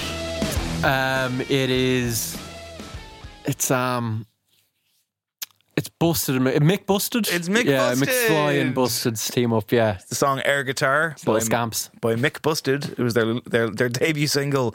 So it's Tom Fletcher, Danny Jones, Dougie Pointer, Harry Judd of McFly, and linking up with James Bourne, Matt Willis, and that's it. From Busted, because Charlie Simpson said thank you. Yeah. Which I respect the hell out of him for, I have to say. Yeah, and you like a lot of his Fight Star work. Yeah. And some of his solo stuff. Now, a lot of it is watered down Bon Iver, but I like him. I think he's got a bit of a presence about him. Yeah. And he recently apparently won The Masked Singer on The Masked Singer, that is that show. So fair play to him. My first exposure to The Masked Singer was Justin Hawkins' appearance on it. Okay. It's where he was talking about like his YouTube channel is very good. We've talked about that before. But he was very, very good on it, to the point where like Rita Ora was clearly like enamored with him and just like really fancied him, and was kept guessing who it was. And then at the very end, it's revealed to be Justin Hawkins, and you can see her just be like, oh. And I'm like, Justin Hawkins is a handsome man. I hope you're not suggesting that Rita Ora is superficial in any way, are you? Oh, well, Justin Hawkins is handsome to me, her but I entire don't know. career is something of a psyop now. I mean, psyop. What a conspiracy theory! I love it. So anyway, here's the thing, right? Yeah. McFly did some 10th anniversary gigs at the Royal Albert Hall. You had to be there. And full orchestra. During those shows, they brought on the two Busted lads who aren't Charlie Simpson to do McBusted, and then they were like, "Why don't we just do this, for like a cash grab? Because that's what this is, right?" They announced 11 gigs as McBusted, sold them out, then upgraded it to 34 shows, and then they did some touring. I think they came to Dublin, possibly. I wasn't there. Air Guitar, number 12 in the UK singles chart. Not great, No, clearly trying to recapture that cheekiness, subversiveness in the lyrics and stuff, but it's just a bit lame. Debut album peaked at number 9 in the UK charts. Again, not great. You want a number 1 there. Like Busted were pretty good for what they were. McFly, I always thought were just crap, weren't they? Yeah, like it just feels like fair. Busted had that good album that we like on this podcast. Well, this is the thing. I mean, like once Charlie Simpson said, "Let's get back together, lads," that was the end of McBusted. Really. I mean, the thing about this is a fish in a barrel pick. I appreciate that, but I will say, it's just such nothing. It's so desperate and like fuck. These are demos from 15 years ago. But like our 15 minutes of fame are gone. Why don't we just cross-pollinate? Yeah, that'll work. And then I guess gig-wise, they sold out some shows and people were happy to hear the hits. But like, yeah, I mean, like I was never a Busted guy, thankfully, until that Night Driver album, which isn't bad. And of course, Cullum and I saw them on that tour, Jedward in the boxes. It was like that time when I saw Young Fathers and Tilda Swinton was up there, and Michael Shannon, of course, very much the Jedward of the film world. They're both in Vanilla Sky, by the way. Both of Jedward. They're both in Vanilla Sky, not Jedward. Michael Shannon and Tilda Swinton are both in Vanilla Sky. It's Tom Cruise film Vanilla Sky. I wonder if they were reminiscing on sharing the screen together in 2001, in which Michael Shannon plays a security guard with no dialogue whatsoever at the very end. Probably, yeah. It's probably all they could talk about. I'd imagine so, yeah. Or not talk about. Hey. So yeah, this was just a very short-lived, cynical, like more cynical than McFly's original incarnation. Harmless, I suppose, but also just like nothing. Like, just nothing. Like it's for the fans, That's what it was. It was for the fans. To milk the fans. Yeah. Yeah, exactly. To milk the pocket money of impressionable young British teenage girls. We're in teenage girls? Yeah, teenage girls? Really? Well, McFly's heyday was women in their 30s. What was McFly's heyday? Like 2005-ish, I guess? Yeah. Yeah, about then. Can you name a McFly song? 5 colours in her hair. Oh, that's them. That is them. Yeah, they covered that James Taylor, You've Got a Friend as well. Remember that? And the one that played in Extrusion all the time when I was there, which was Obviously, and I fucking hated it. I don't know that one. 'Cause obviously she's out of my league. Oh God, I remember it now. Yeah, she's wasting my time or something. Yeah, because she'll never be mine. Dreadful stuff. I mean, yeah, Busted at least year 3000. Busted at least had a really Busted at least had a year 3000, and they also had a really misogynistic song in the form of Who's David. They were teenage boys. It was a different time. 3 a.m. is a genuinely great song, and I like Charlie Simpson, so and I'm glad that he didn't stain his career with this muck. Yeah, fair play. What you got? Let's go from pop punk to prog rock, and probably the biggest prog rock punchline. These guys were like shorthand for like everything that punk rock was railing against. Total excess to the point of just like ridiculousness, and I love them for it. I think they encapsulate everything that's awfully brilliant about supergroups. This is an act that when they first performed live in 1970 at the Isle of Wight, the aforementioned John Peel, and I don't know if we're taking what he says as gospel anymore, but he said it was a waste of talent and electricity. And I love this song. Here we go. Like a song, out of tune and out of time. All I needed was a rhyme for you, c'est la vie. Do you give? Do you live from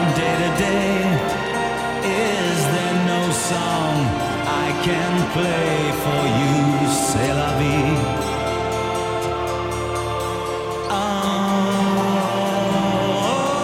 Yeah, it's Emerson, Lake and Palmer with C'est la vie there.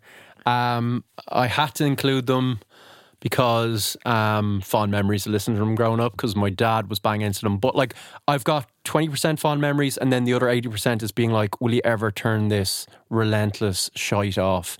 Because I'd say 80% of their records they're all like triple albums, and most of the tracks are like 20 minutes long. I think one of the first numbers they did when they got together was a kind of orchestral rock reinterpretation of a march from Tchaikovsky's The Nutcracker, which was called The Nut Rocker, unironically.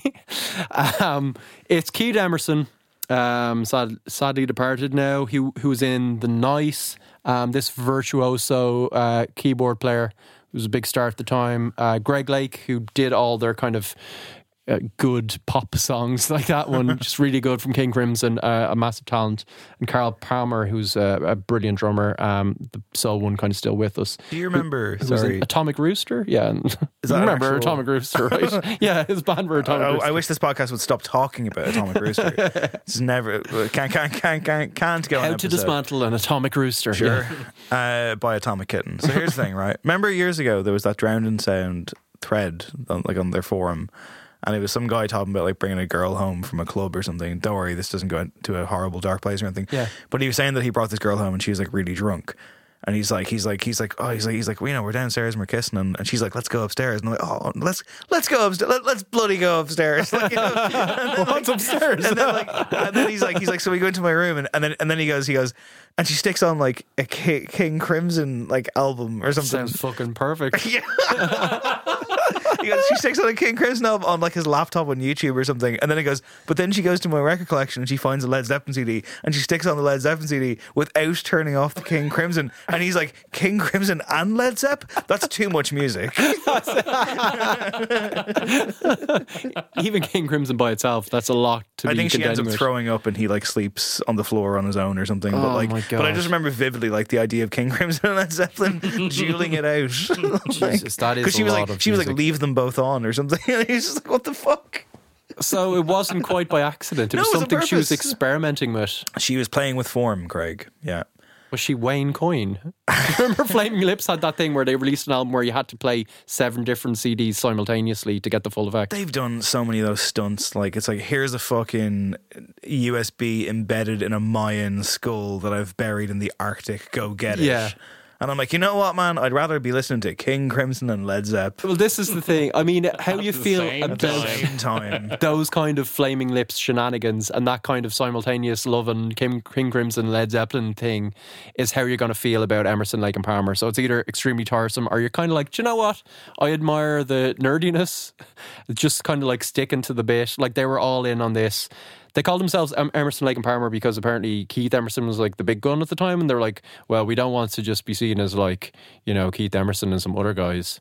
They should have just come up with a name though, surely, because he's still got top billing. It's still Emerson, Lake and Palmer. There's I think sadly apocryphal story that they were initially going to have Jimi Hendrix in the band, and they were going to be called HELP, which would have been brilliant. That's pretty good. But yeah. he died like a week later, sadly.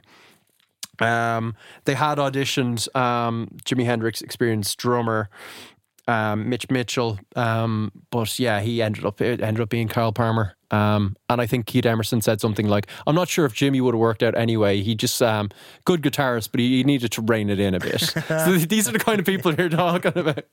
They would go on tour. Simmer down, Hendrix. They sold something like, they were absolutely massive. So they had these crazy concept records, one of which I think Tarkus featured this tank-like armadillo that was taking over the world in some dystopian kind of nightmarish narrative that stretched across like 3 different records. And they would go on tour with like full orchestras. There's some great stuff here of like Keith Emerson would bring his full-time karate instructor on tour with them. They'd like kind of drink cognac and cocaine and try to swim across the Pacific. It was the 70s.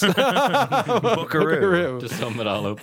And like, Yeah, I'm kind of glad they were around. They definitely, probably as much because they became like everything that was reviled about prog rock, but I think they are one of those supergroups where you think of them as a supergroup more than you do the individual members. So they've that going for them. And they actually have a lot of very, very good songs. They actually were brilliant musicians.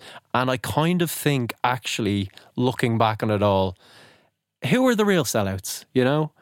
Was it like these guys who were just the great British public, or virtuoso musicians doing ridiculous things and not compromising, and just like thinking they were like these classical maestros and still somehow selling records, or like Johnny Rotten doing like butter commercials? I think in the end, actually, prog rock was probably the more uncompromising. So can I take a hit of that bong there? Yeah. Sure. Hang on, did they ever like retort to because it's a good witticism of saying that they're a waste of electricity? Did they ever fire back at John Peel over that one? I think were they like, you 50 married million, a 15-year-old? Yeah, probably.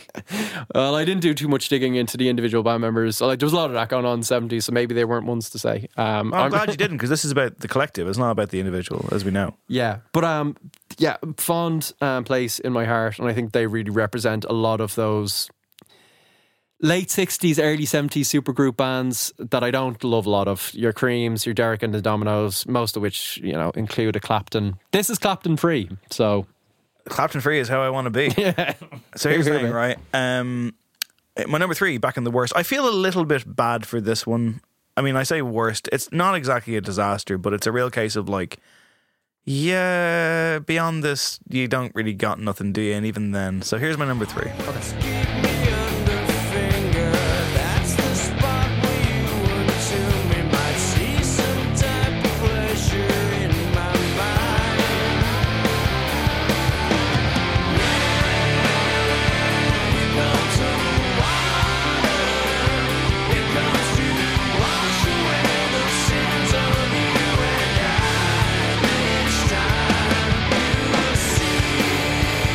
It's Velvet Revolver, everybody. It's Slither, their lead single, I think, and I guess their best known track. They also got the song called, was it Fall to Pieces, which isn't very good.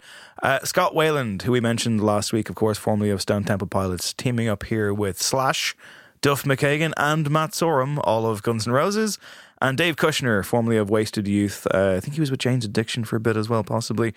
Like they formed in 2002, and it felt like, the hard rock counter to Audioslave, I guess, possibly, in that kind of weird world. They were around for 6 years, 2 albums. Was a counter needed? It's that kind of thing. Isn't it? Answer to a question no one asked. Yeah, probably.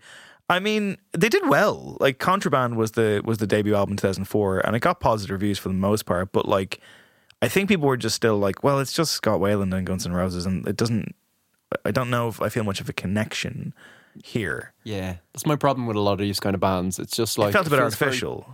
Perfunctory. Yeah, and like they've nothing else to do or something. Like they did, like, again, they won a Grammy for hard rock performance. They toured the first album, I think, for like 19 fucking months. Like they put their back into it. Of course, drugs got involved and ruined it, because that's what you would expect, I suppose, from a hard rocking supergroup. It just didn't really, in my opinion, the songs aren't here. Like, I mean, I like Slither. It's a fun track, but you're also kind of like, oh yeah, remember that? I haven't heard for like 10 years, and you're like, oh yeah, remember that? Like, it's not memorable. Like this, it's not in the canon of like, that's a great fucking tune, man. I mean, again, you go onto YouTube and people are like, why don't they make music like this anymore? Type thing, but it's very meat and potatoes. Yeah, very much so. I think it's kind of the flip side of the Emerson, Lake and Palmer thing, where with that you've got these kind of 3 egos who are all pushing each other, and it's like all excess and like throwing themselves into music. I feel like with a project like this, it's all a bit, middle-aged guys playing kind of nicey and probably not like saying no to each other's bad ideas, and just it's a bit too pally and uninspired. Well, while they were on tour for that first album, it says here, the band members, with the exception of Kushner, began to relapse on alcohol and drugs. Jesus. So all of them, basically, almost. Though they managed to get clean in time for the recording of their new album, Slash felt that the band lost Scott Weiland and thought that the overall spirit was declining at that point. What else we got here? They had followed up on, I think the first album, they initially worked with Rick Rubin. Oh, But due to his methods, such as having a crew do the work and engineering while only popping in occasionally, and due to the fact that he was working with other bands simultaneously, they decided against continuing with Rick Rubin. Adam. Let me tell you, that's their problem, not his. You know what you're getting into. You go to Shangri-La, you know exactly what you're getting into. They clearly... When you go to Shangri-La, you know exactly what you're getting into. They got cold feet. That's their issue. That's not Rick Rubin's issue. At the suggestion of Scott Weiland, Velvet Revolver began working with Brendan O'Brien, long-term Pearl Jam producer. Yeah. Slash said that he brought more than just discipline to the equation. Fucking shots fired there at your boy, Adam. He brought a musicality that stems from the fact that he plays guitar, bass and drums. And there you go. There's the shots fired at Rick Rubin, but he doesn't play any instruments. At any given moment, he could play along, and it really helped the process. Well, yeah, that's the right producer for that band, though, 100%. Brendan O'Brien is like the guy. Yeah, Scott Weiland felt that the band were just kind of biding their time until they went back to Guns N' Roses. He eventually left the band, and they started looking for a new singer. They auditioned loads of people, but like... Was one of them Axl Rose by any chance? No, surprisingly enough, not. But like Axl was an audition. Yeah, no. Yeah. Maybe for AC/DC actually. There was talk of Miles Kennedy, Lenny Kravitz, Chester Bennington, and various other people, but it just in the end they just couldn't get anybody. It seems they couldn't get anybody. Like it just says that he didn't want to do it. Surprise, like they didn't settle anybody, and they were just like fuck it, you know. I think we're done. Do you know, just this past week I heard something fascinating about Duff McKagan. What a sentence! What a sentence! A sentence has never been spoken before. I swear to God, I've heard. That's like flashback 10 years ago, hot press office, Craig's at the back on the phone doing the Rock Report on Radio Nova. I would expect to hear that as I walk out the back to get something. Well, Marty, Duff McKagan is in the... I heard something fascinating about him. Because usually his story is like, you know, his tremendous recovery from drinking drugs and all that kind of stuff. Yeah, and did he have commended, to be fair? Yeah, exploding, was it his pancreas or something? He had an insane recovery anyway. But he's also... a very wise investor, apparently. Right? Okay. He's worth like as much as like a Slash or an Axl Rose, and the reason is NFTs. In the early 90s, McKagan decided to take $100,000 and invest in the stock market for the first time. He chose 3 Seattle companies since that's where he grew up. The stocks he chose were Starbucks, Amazon and Microsoft. The early 90s. Fucking insane. God knows what he's worth. Like, oh my God. Yeah. Warren Buffett levels of success. Warren Duffett. Warren Duffett. Duff, if you're listening, Duff, disregard every criticism I threw your way there. Big fan. One last thing before we get off Velvet Revolver. The New York Post said about the second album, I think, or maybe the first one. Second one, I think. Slash's guitar riffs throughout the record are as aggressive as a caged cat. I don't know if that's a dig.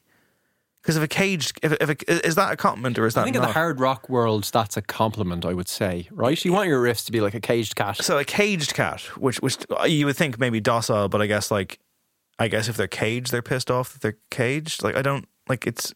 Yeah, the cage thing is kind of throwing me. I would have, I immediately tie it to like a cat that's backed into a corner that's like about to attack you. Yeah. This is Schrodinger's caged cat. And I don't like it. I must say, I don't think Velvet Revolver are an offensive entity. It just never really heated up, if you will. Yeah, that's fair. Okay, for my number 3, we're bringing things right up to date with an act where I'm actually probably more interested in their material than the individual's material, I would say. Here we go.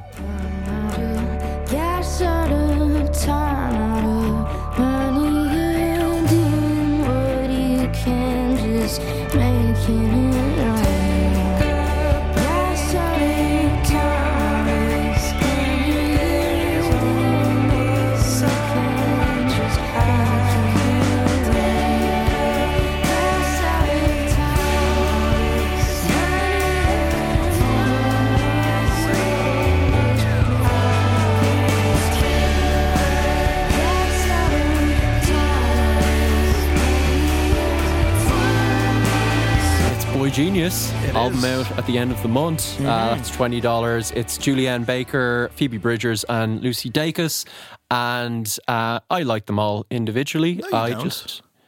That's a lie.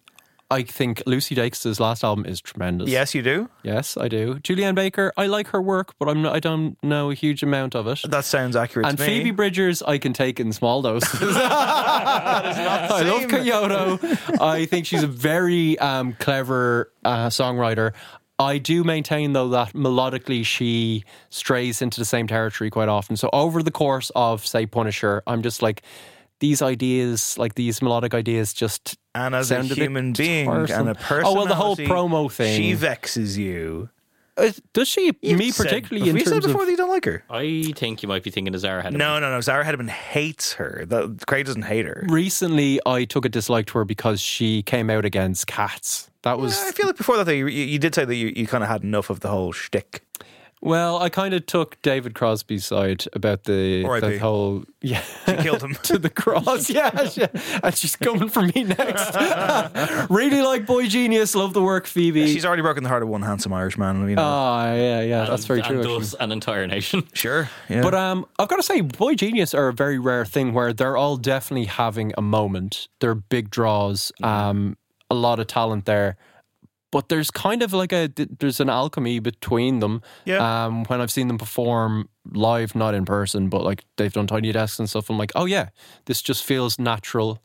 How did this trio come together, Craig? Very unnaturally, where they were booked on the same tour together, I think, and it was probably a question of like, oh, demographics are overlapping, and it makes sense to kind of get these people on the road. But then they met each other, and they instantly became friends. And you would say probably as songwriters, they seem quite singular. So it's remarkable that this kind of process would work for them because, like, they're the songs are quite worthy and not worthy but wordy. And lyrically kind of dense in that way. There's a lot of ideas going on. It could be a lot. But yeah, they just kind of pinball really well off each other. I'm looking forward to the record. I think that song is great. This is one of my tracks of the year. It's brilliant. You can get on my Rolling 2023 playlist if you subscribe to patreon.com/NoEncore. I'll put it out again in next week's preview. And that climax of the song is brilliant. Just it's the roar really good, of it. Give me $20. I presume that is Big Phoebes doing the Yarling at the end, yeah? Yeah, it is actually Jarl. Yeah, it's post-Jarl. It's post-Jarl. New Jarl. No, it's post-Jarl. It's post-Jarl core. Prog Jarl. No Jarl wave. Did you enjoy them doing the Rolling Stone shoot where they dressed up like Nirvana that I time? did actually. It was kind of cool. Is it not a bit precious? Is it not a bit, It is, but I kind of like that. And like they also... the whole name of like Boy Genius. That's another thing. Why can't girl band be called girl band anymore? But we've got this Boy Genius thing going on. Is that not the same thing? But also, I ask on International Women's Day. Yeah, you do ask on International Women's Day. I think it's a good name. I don't think it's a bad name. I thought girl band was a great name as well. So I think I wish we had both. Yeah. But I think they kind of protest too much in terms of they're constantly talking about like. Their influences being very classic rock, and they're clearly fans of the people they're kind of slightly trying to undercut and slag off and stuff. And I think that's what rock music should be. It should be too enthralled to undercut and slag off, would you suggest? Well, there's a track on the new album, if I can find my notes, where I'm not sure if I've heard the song, but I did like the lyric, and the song is called Leonard Cohen. And I think it was inspired initially by Leonard Cohen because they got talking about great songs where there's no chorus, which is a good top 5 idea. Yeah. And they're like, oh yeah, Leonard Cohen was brilliant at that and we should do one. So they did a song. I think there's a couple of songs on the album that are like that, but there's a line where they mention, that kind of thing of like there's a crack of light and everything. I'll actually try and see if I can find the... Just give me a minute and I'll see if I can find that. Have you got anything interesting to say, Dave? Great podcasting. I think I've said all the interesting things I've got to say for Vamp, for God's sake, Dave. Vamp. The Vamps, a supergroup? Yes or no? I think the Vamps played support to McBusted of all things. I would not be surprised. I saw details of a McBusted gig that apparently had Backstreet Boys in support, and I'm like, well, surely in support, surely not. It must have been some kind of weird festival one day or thing, but I'm like, that couldn't possibly be, could it? Where? What festival in the world? I think it was like something in Hyde Park. I mean, I could be wrong here, but I do find that quite baffling. If true, that's shocking. Yeah, Backstreet Boys genius. So I've got the lyric. Thank God. Leonard Cohen once said there's a crack in everything. That's how the light gets in.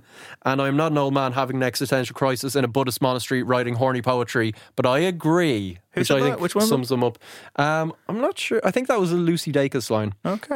Regardless, that's pretty fucking clever. Like, It's great, but it's like they clearly are drawing on great influences and undercutting it, which I think, music should do. I like the subversiveness. I know it's, marketing heavy and they're clever about it, but And there's lots of you obviously need to like, be in this. And, sorry, not to cut across. no, you, but please do. I do to you all the time. I was going to say, if I was a fan of one or all of these artists when I was like a teenager, or if I was just getting into music, this would be the most exciting thing in the world. It's a do you know big what I deal. mean? It's great. Like I love that kind No, of it's stuff. a big deal. I mean, there's lots of, mother bullshit on Twitter, but like, Yeah. it's just overreacting to anything that people are stands of, and that's fine. But this is a project that's been talked about for quite some time. And there was even like, will it ever happen? Will they ever put an album together? I think it's been 5 years since the EP, which was very good as well. Yeah, I like the tracks I've heard so far. I'm looking forward to the album. And yeah, I think this is a solid choice. Thank you. I think what's really good about Boy Genius is the fact that they don't have to do it.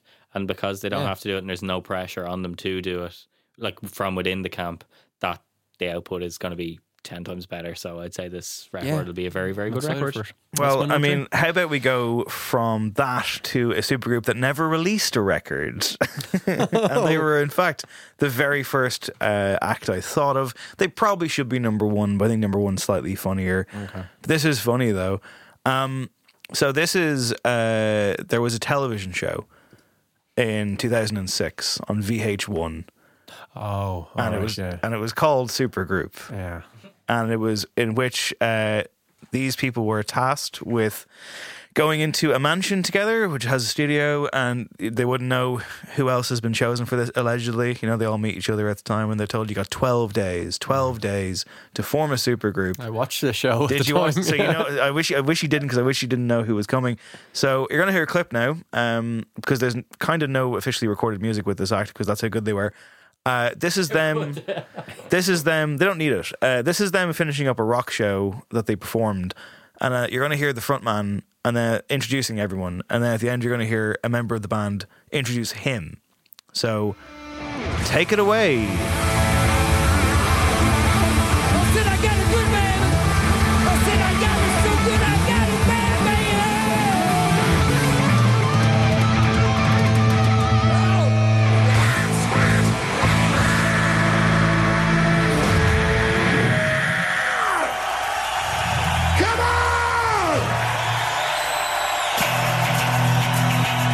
To have the talent on the stage of Democracy, that's something that never comes around in a lifetime.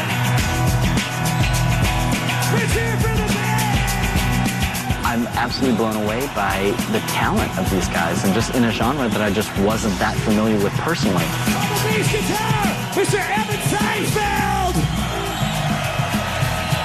On the lead guitar, Mr. Shah Nah-Ian! Drums, where is he? Come on.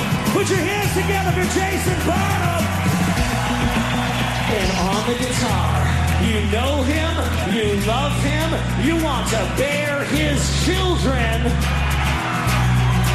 Mr. Terrible, Ted Nugent.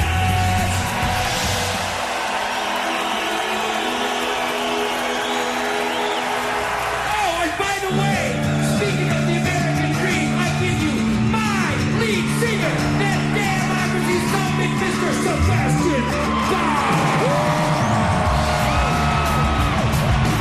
I thought it was a gangbuster, baby. I thought it was a rock out. I thought it was an all-American musical orgy of spirit, attitude, piss and vinegar, fire, and get down. I'm so close to perfect, it was stupid. Yeah. Halcyon days. 2 minutes of the finest reality television of 2006 right there. So There's an awful lot to take in, there is an awful lot to take in. So in summary, what you heard there was the band are called... I forgot the band name. It's so good. Yeah, you heard it there. You may have done a double take. The band are in fact called Damocracy. Courtesy of Sebastian Bach. Damocracy. And yes, Sebastian Bach is the singer. You've also got Ted Nugent. Yes. Noted scumbag Ted Nugent. Terrible Ted. Unironically. Terrible Ted, as you heard there. Scott Ian, formerly of Anthrax. Evan Seinfeld of Biohazard, and a porn director, and the television show Oz, which he was in for 6 seasons, and Jason, not John Bonham, on drums. So there you go. Those band member introductions were very like on bass. Derek Smalls, he wrote this. Like it got very David St. Hubbins and Spinal Tap. Like.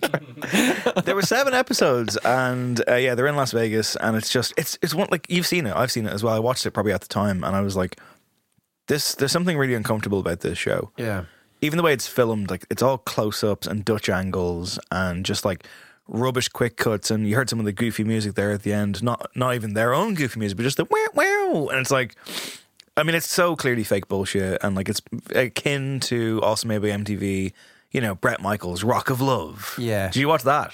No, I didn't. That's a hell of a show. Oh, really? Oh, should I go back? Yeah, Bret Michaels trying to find love. Rock of Love.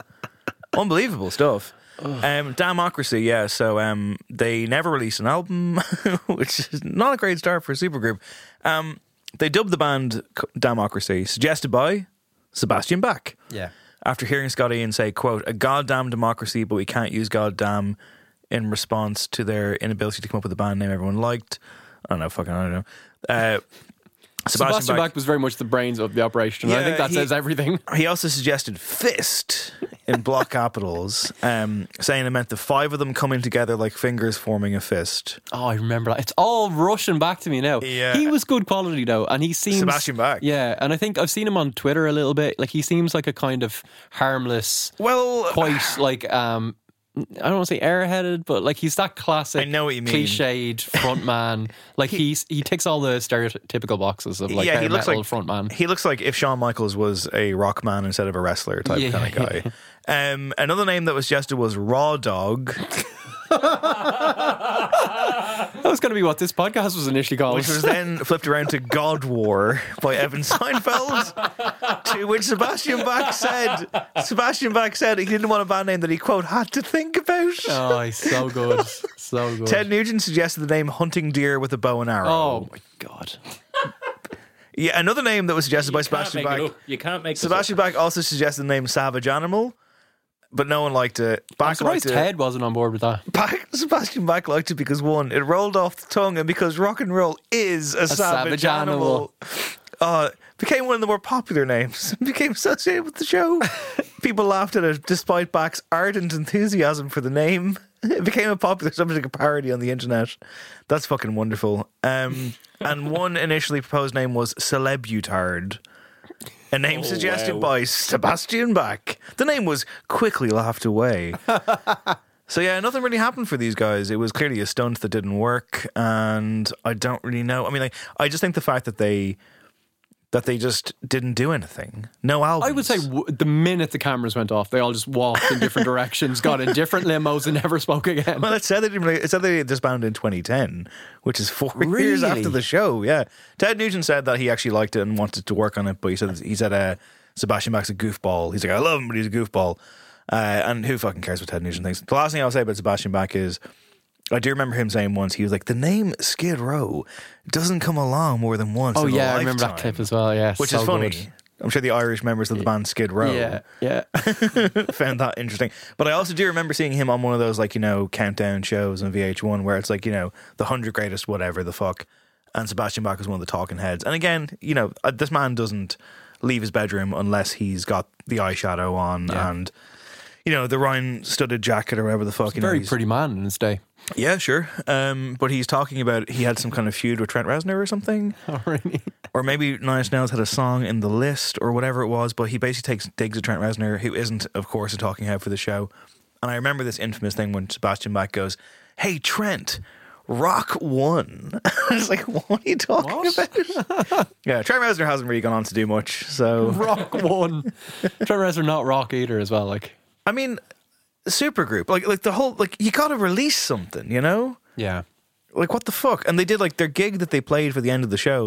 It's all covers. All covers, yeah. They did Cat Scratch Fever, and Sebastian Bach had a little banter about, like, that feeling when you've got to pee, but it's mad painful.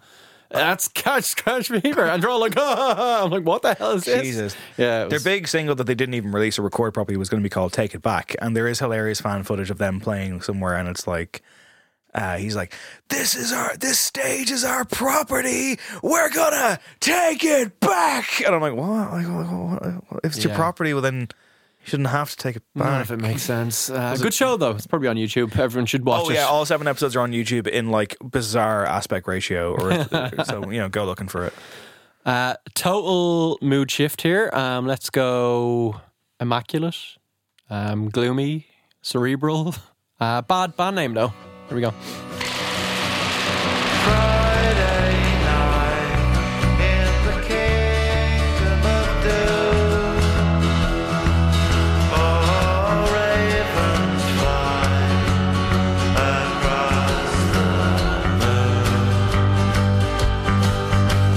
All in now, there's a noise in the sky. Following all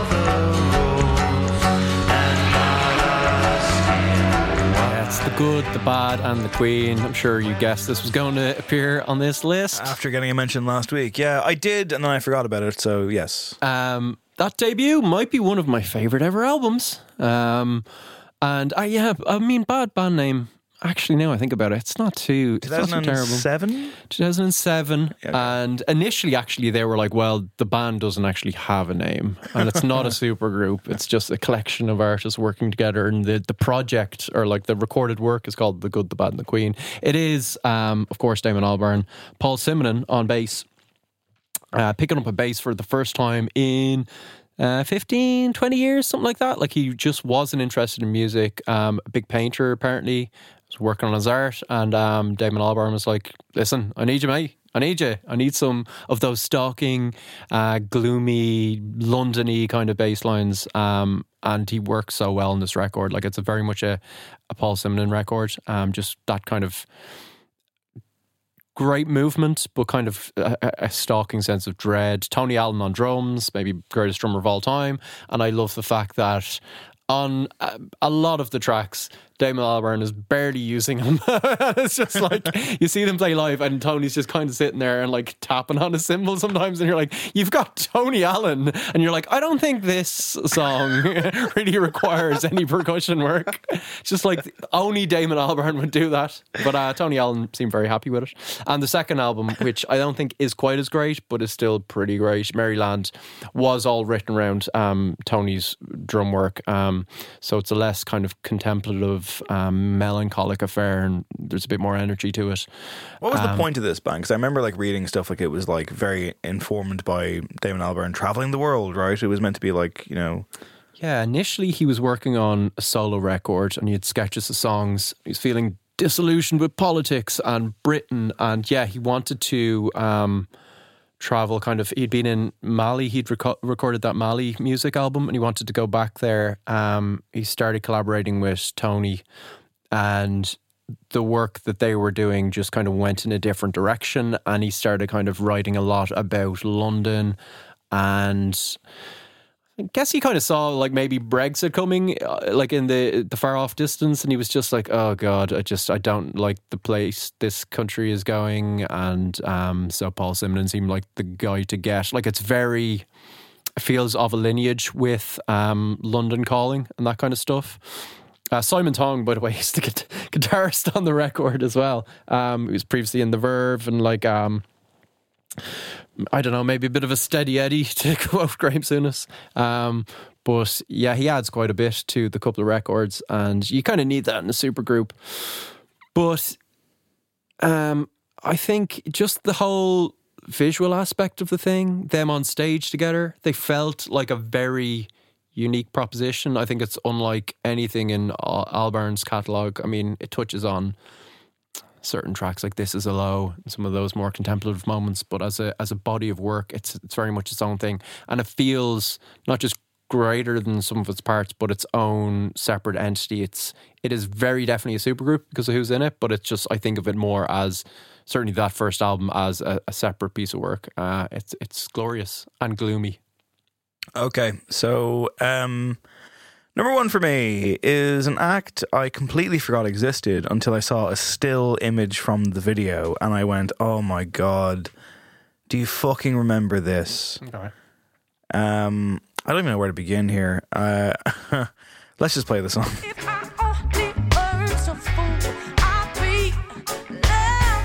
that's your own opinion, and you're entitled to it. I'd be lost in oblivion if we don't go through it. There's nothing wrong with you, I can't fix. Fucking hell.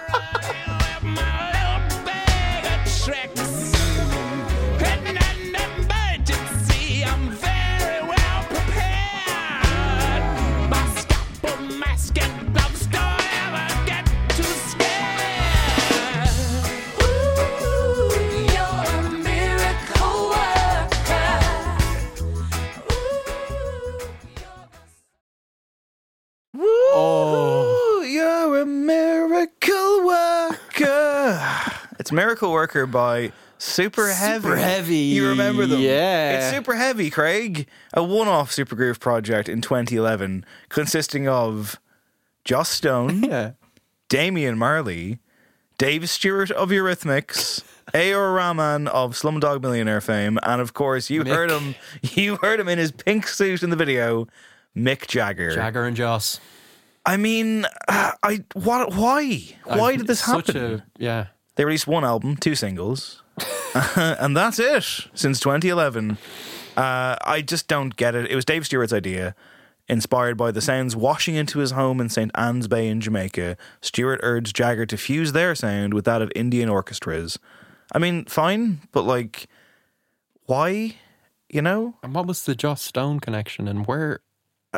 She's had a weird career, Yeah, she right? has. Like, did she like disappear and then come back with like an American accent or something? What was her? I remember getting slagged for having an American accent. I think that's can't what it remember was, yeah. behind all of that, but yeah. But she's also one of those ones where it's like, I'm sure her net worth is like 14 billion or something, and it's like she's just music that puts you to sleep. What was her big breakthrough? Like, what was her whole thing? I never understood it, ever. She was around the same time as the likes of James Morrison and stuff, wasn't she? Katie Melua. Yeah. She had that kind of like smoky soul kind of voice. I think she kind of derided a bit for piggybacking on like kind of Black American music a little bit. Was that kind of part of that conversation? She's Welsh, is she? I can't remember. I think so. But like, and she started very young. I think wasn't she like 16 or 17 when her probably? stuff And like, first it's came out? just. I mean, I don't mean to sound weird here, but it's just kind of weird seeing her hang out with like Mick Jagger and Dave Stewart. And like, what's going on? So LA Weekly did a top 20 worst supergroups, and Super Heavy was their number one. And I'm just going to read out what the writer wrote here because it's probably funnier than I can come up with. So they say, the best music is often built on mixing different styles and cultures together in a brand new sound. That probably was the intention behind Super Heavy, which featured the head-scratching combination of the aforementioned. Unfortunately, it sounds more like the half-baked result of a drunken conversation at a Grammy after-party. Everyone's clearly having a great time, but no one's really getting outside their comfort zone enough to vibe with the others. Stone warbles soulfully, Marley toasts lame shit he probably freestyled in the vocal booth. Jagger sneers like the aging British millionaire he is, but there's not a shred of chemistry in any of it. It's the ultimate example of a supergroup being less, in this case way, way less, than the sum of its parts. Yeah. I mean, that about sums it up. Yeah, for Damian Marley, it was a case of get in, get the cash, get out. The Guardian. Try and keep your dignity intact. Easy, like, and he failed. An easy 16 for the lads. Like for the lads. The Guardian, or I think got the bag. or rather, The Observer, gave it 1 star in a short review when the album came out and said, according to the first law of supergroups, there's an inverse relationship between the quality of an outfit and the fame of its constituents. This bodes ill for Super Heavy, which unites the names we've already heard. It seems to exist primarily as a vehicle for Jagger's vocal mugging. And if I Can't Take It No More is genuinely an exercise in self-parody, it's one of the album's few redeeming features. The combination of reggae, drive-time rock, and Bollywood orchestration may work beautifully elsewhere, but not here, and Stone's soulful noodling only makes matters worse. It's just, like, it's a car crash of a thing, you know? And it's like, I just don't quite understand why. I don't get it. I guess Dave Stewart was like, I've got this great idea. I've got this wonderful... Came to him in a dream one night. It's like music's worst fucking Avengers. Like what are we doing? Yeah. And I will say, though, I laugh every time you watch that video and it cuts to Mick Jagger. He's in like a shop window or something, and he just struts up to the camera in the most Mick Jagger way imaginable in this insane pink suit. He looks like a wrestling manager from the 80s. And I'm like, are you in on the joke? Is there even a joke? Mick's always in on the joke, I think, no? Do you think so? Yeah. He's been around the block. So I don't know what his angle is, though. Yeah. Maybe he was just bored. He just had nothing to do that Maybe day. he just wanted to hang out with Joss Stone. Yeah. I don't know. I mean, like, you know. I'm very pushing that angle. Yeah. I just find it a strange union. That's all. I'm sure you could hang out with Joss Stone without having to, like, pull a super group together. I mean, I don't know. I mean, if that's the proviso, you know. Yeah, very attractive woman, you know, like he's a very attractive man, you know, like, you know, good for them. It sounds like you're rooting for the two of them there. Sure, Dave. why not? Like, all right. As long as someone finds love. Doesn't have to be me. It's grand. As long as Mick Jagger finds love with a much younger woman, you'll be satisfied. Can notorious shy and retiring shut-in Mick Jagger catch a break? Find his confidence. Can the man just get laid? I mean, come on. Like, it's been too long, you know? Oh my God, Stone of Love with Mick Jagger. Jesus Christ. Okay. All right. Jagger's Edge. My number one, it's not the Travelling Wilburys. They didn't make it. I'm happy they hooked up. It's, you know, makes me feel warm and fuzzy, but the tunes never quite did it for me. Two people suggested that for me for worst, actually. Yeah. I like the Roy Orbison bits, and yeah, some of the, you know, promo shots looked cool, them all hanging out, but yeah. That's what it's all about. Get a good photo out of this, lads. These lot could only be number one, though. It's very much the D-Generation X of close harmonies and revolutionary 60s folk. Nice. Here we go.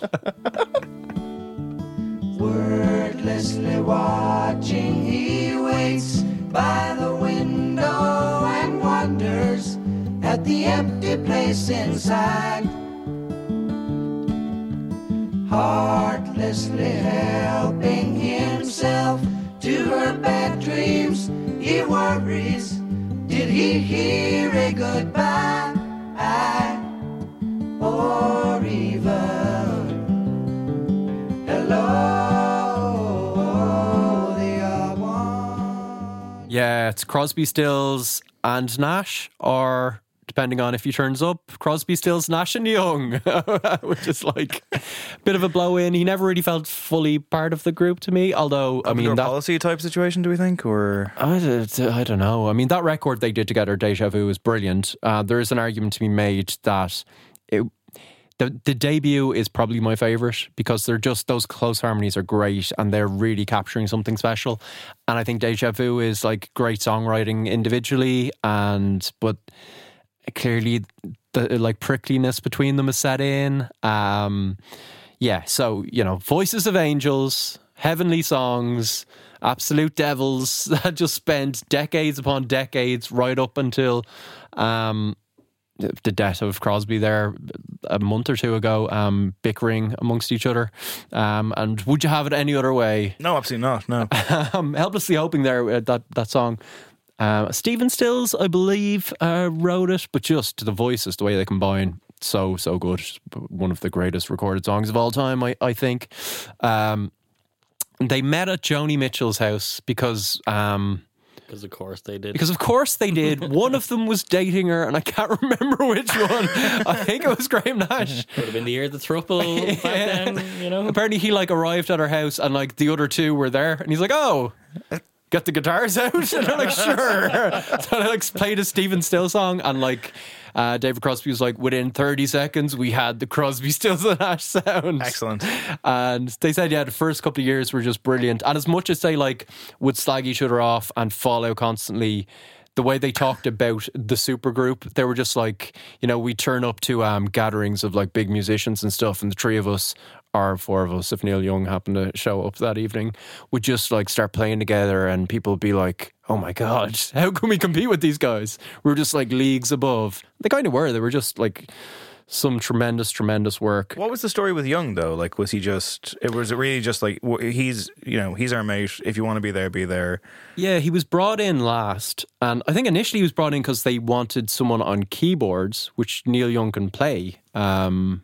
but I think he switched to guitar quite quickly. But it was maybe 1970, and Neil Young wasn't quite the Neil Young he quickly became. And I think once his solo career started taking off, he's like, right, lads, see ya. And like Stephen Stills talks about like working with him, it's just like he like bumbles his way into getting his own way. Like he's kind of like, oh yeah, I don't know. And they'd be trying to make a decision and he'd be like, oh, I'm not sure. And just be awkward in a really polite way till he got what he wanted. Okay. Whereas the other three, I think Graham Nash probably was the kind of go-between, but certainly David Crosby, fiery character, Stephen Stills, button heads. But like there's all like in between all that fighting, and there was stories of like one of their employees was like they broke up 8 times in like the 2 years I worked with them. That's great. There's all these like lovely little stories of like David Crosby and Stephen Stills on like Crosby's like little schooner boat just writing a song together called Wooden Ships. I'm just like, it's proto yacht rock. It's like fucking great. And I think, you know, some of their songs, Woodstock, which was a Joni Mitchell song actually, I think she wrote it, Ohio, Neil Young song, good stuff like Guinevere, they encapsulated I think that political side of post-Woodstock hippie culture. And actually the music was good. And yeah, just the ongoing soap opera was great. And it was a nice moment to kind of bring in the fact that we didn't have a chance to pay tribute to David Crosby. Excellent Twitter personality and fine musician and Hellraiser and great Simpsons cameoist. Oh, man. Hello, David. Sponsor. I'm really tempted. Just take it one day at a time. And know that I love you. And know that I love you. So good. It's fantastic. I got some finest Crosby moments great. just from his checkered past. He got over his issues by the end, but yeah, he was big into like freebasing cocaine and stuff. I think that's why initially this supergroup fell apart. No. He's like, I let all those guys down. But there's all these stories of like he once crashed into a fence whilst freebasing with a loaded gun in his car. Stop. Let's just back up But here. the detail I love is that he was on his way, this was 1982, Buckaroo. He was on his way to perform at Crosby, Stills and Nash anti-nuclear rally, which is so fucking perfect. Hey man, I gotta get it on. He, under the influence of cocaine, he opted to drive himself to the show. He experienced a cocaine seizure, which usually occurs within 90 minutes of freebasing, apparently, and drove his car into a fence. Responding police found his coke and a loaded .45. When they asked Crosby why he felt the need to travel with a loaded weapon, he supposedly replied, John Lennon, because it was 82. It's like, fair enough. Oh my God. He also, at one point, the rest of the band hired like an ex-Secret Service guy to just shadow him and stop him taking drugs and stuff. Wow. And when he initially met him, he was just like, so what's your story? And he's like, oh, I was recently working, doing a similar thing for Belushi. And Belushi had just died, like about a year previously. David Crosby was just like, great resume. Looking forward to working on James. Like, what the fuck is going? This guy's incredible. Yeah, it's so good. And then bringing it more up to date and bringing back in Ted Nugent, there was a point. Please don't bring back in Ted Nugent. Well, in 2017, Crosby and singer-songwriter Ted Nugent began a feud on social media after Nugent complained the only reason he wasn't in the Rock and Roll Hall of Fame was his pro-gun stance. Crosby responded by stating Nugent isn't good enough for the recognition. Which prompted Nugent to refer to Crosby as an evil, rotten, soulless punk that has criminally poisoned his bloated carcass his entire vapid life. Oh, thesaurus.com. I'm very much on the side of Crosby there. Of course. A sweet, sweet man in the worst possible way. And of course, he went after Phoebe Bridgers and she called him a little bitch. Yeah. And everyone was like, yeah, he slayed him. And it was like, nah, I thought he was pretty funny in that one too. He's very funny, yeah. I must get back through his tweets. Oh, there's some absolute all-timers in there. Yeah. Have you seen the one where like a fan shows him this like... This is a drawing. Did a drawing of him. He's just like, what is this? Why are you wasting your time doing this? This looks nothing like me. He's incredible. He was incredible. Just a crotchety old man. A complete wrestling heel. And I presume they were like, thanks, Dave. You know? Oh, I mean, if you got that off him, you'd be like, yes, fucking year made, right? Holy shit. What a guy. That's my number one. That's a hell of a way to end the show. Yeah. All right, everybody. That's no encore for this week. Craig is off next week. You don't have a week off? I'm going to London this weekend. Go to London. I guarantee you'll be either mugged or not appreciated. Well, probably not appreciated. Hopefully that's all that happens. But yeah. Going to London and also as a fucking Arctic storm descends on the place. Oh, great. Like it's covered in snow. So It's snowing there, yes. Any reason? Any gigs on or nothing? You gonna go see like a Fulham game or something? I don't know. No, I've Scoop. Craig is going to no less than 4 gigs. You're joking. I bought a lot of like tickets just because I bought a lot of tickets. I was planning on just like going somewhere to break up the week I kind of had to take off. Break up with my fiance that you've never heard of a mate or before. two. But there wasn't like anything on that was jumping out at me, but there are shows on. So like I'm going to see The Whole Steady, I'm going to Souls of Mischief, I'm going to Ladytron. Oh, I'm going to Rosie Plain. So cool, yeah, cool. Ladytron would probably be great. But I saw them in fucking 2009, I want to say. Yeah, I mean, I don't know if They have a they've new been album up and it's to- apparently decent. Oh really? Okay, Yeah, I'm sure it'll be good. Just keep me off the streets. Sure. where you do your business. Yeah. That's cool. Yeah, I'll And, report back. Yeah, we're going to the Choice Prize as well. We are That'll going have to the Choice happened by the Prize. time this is out.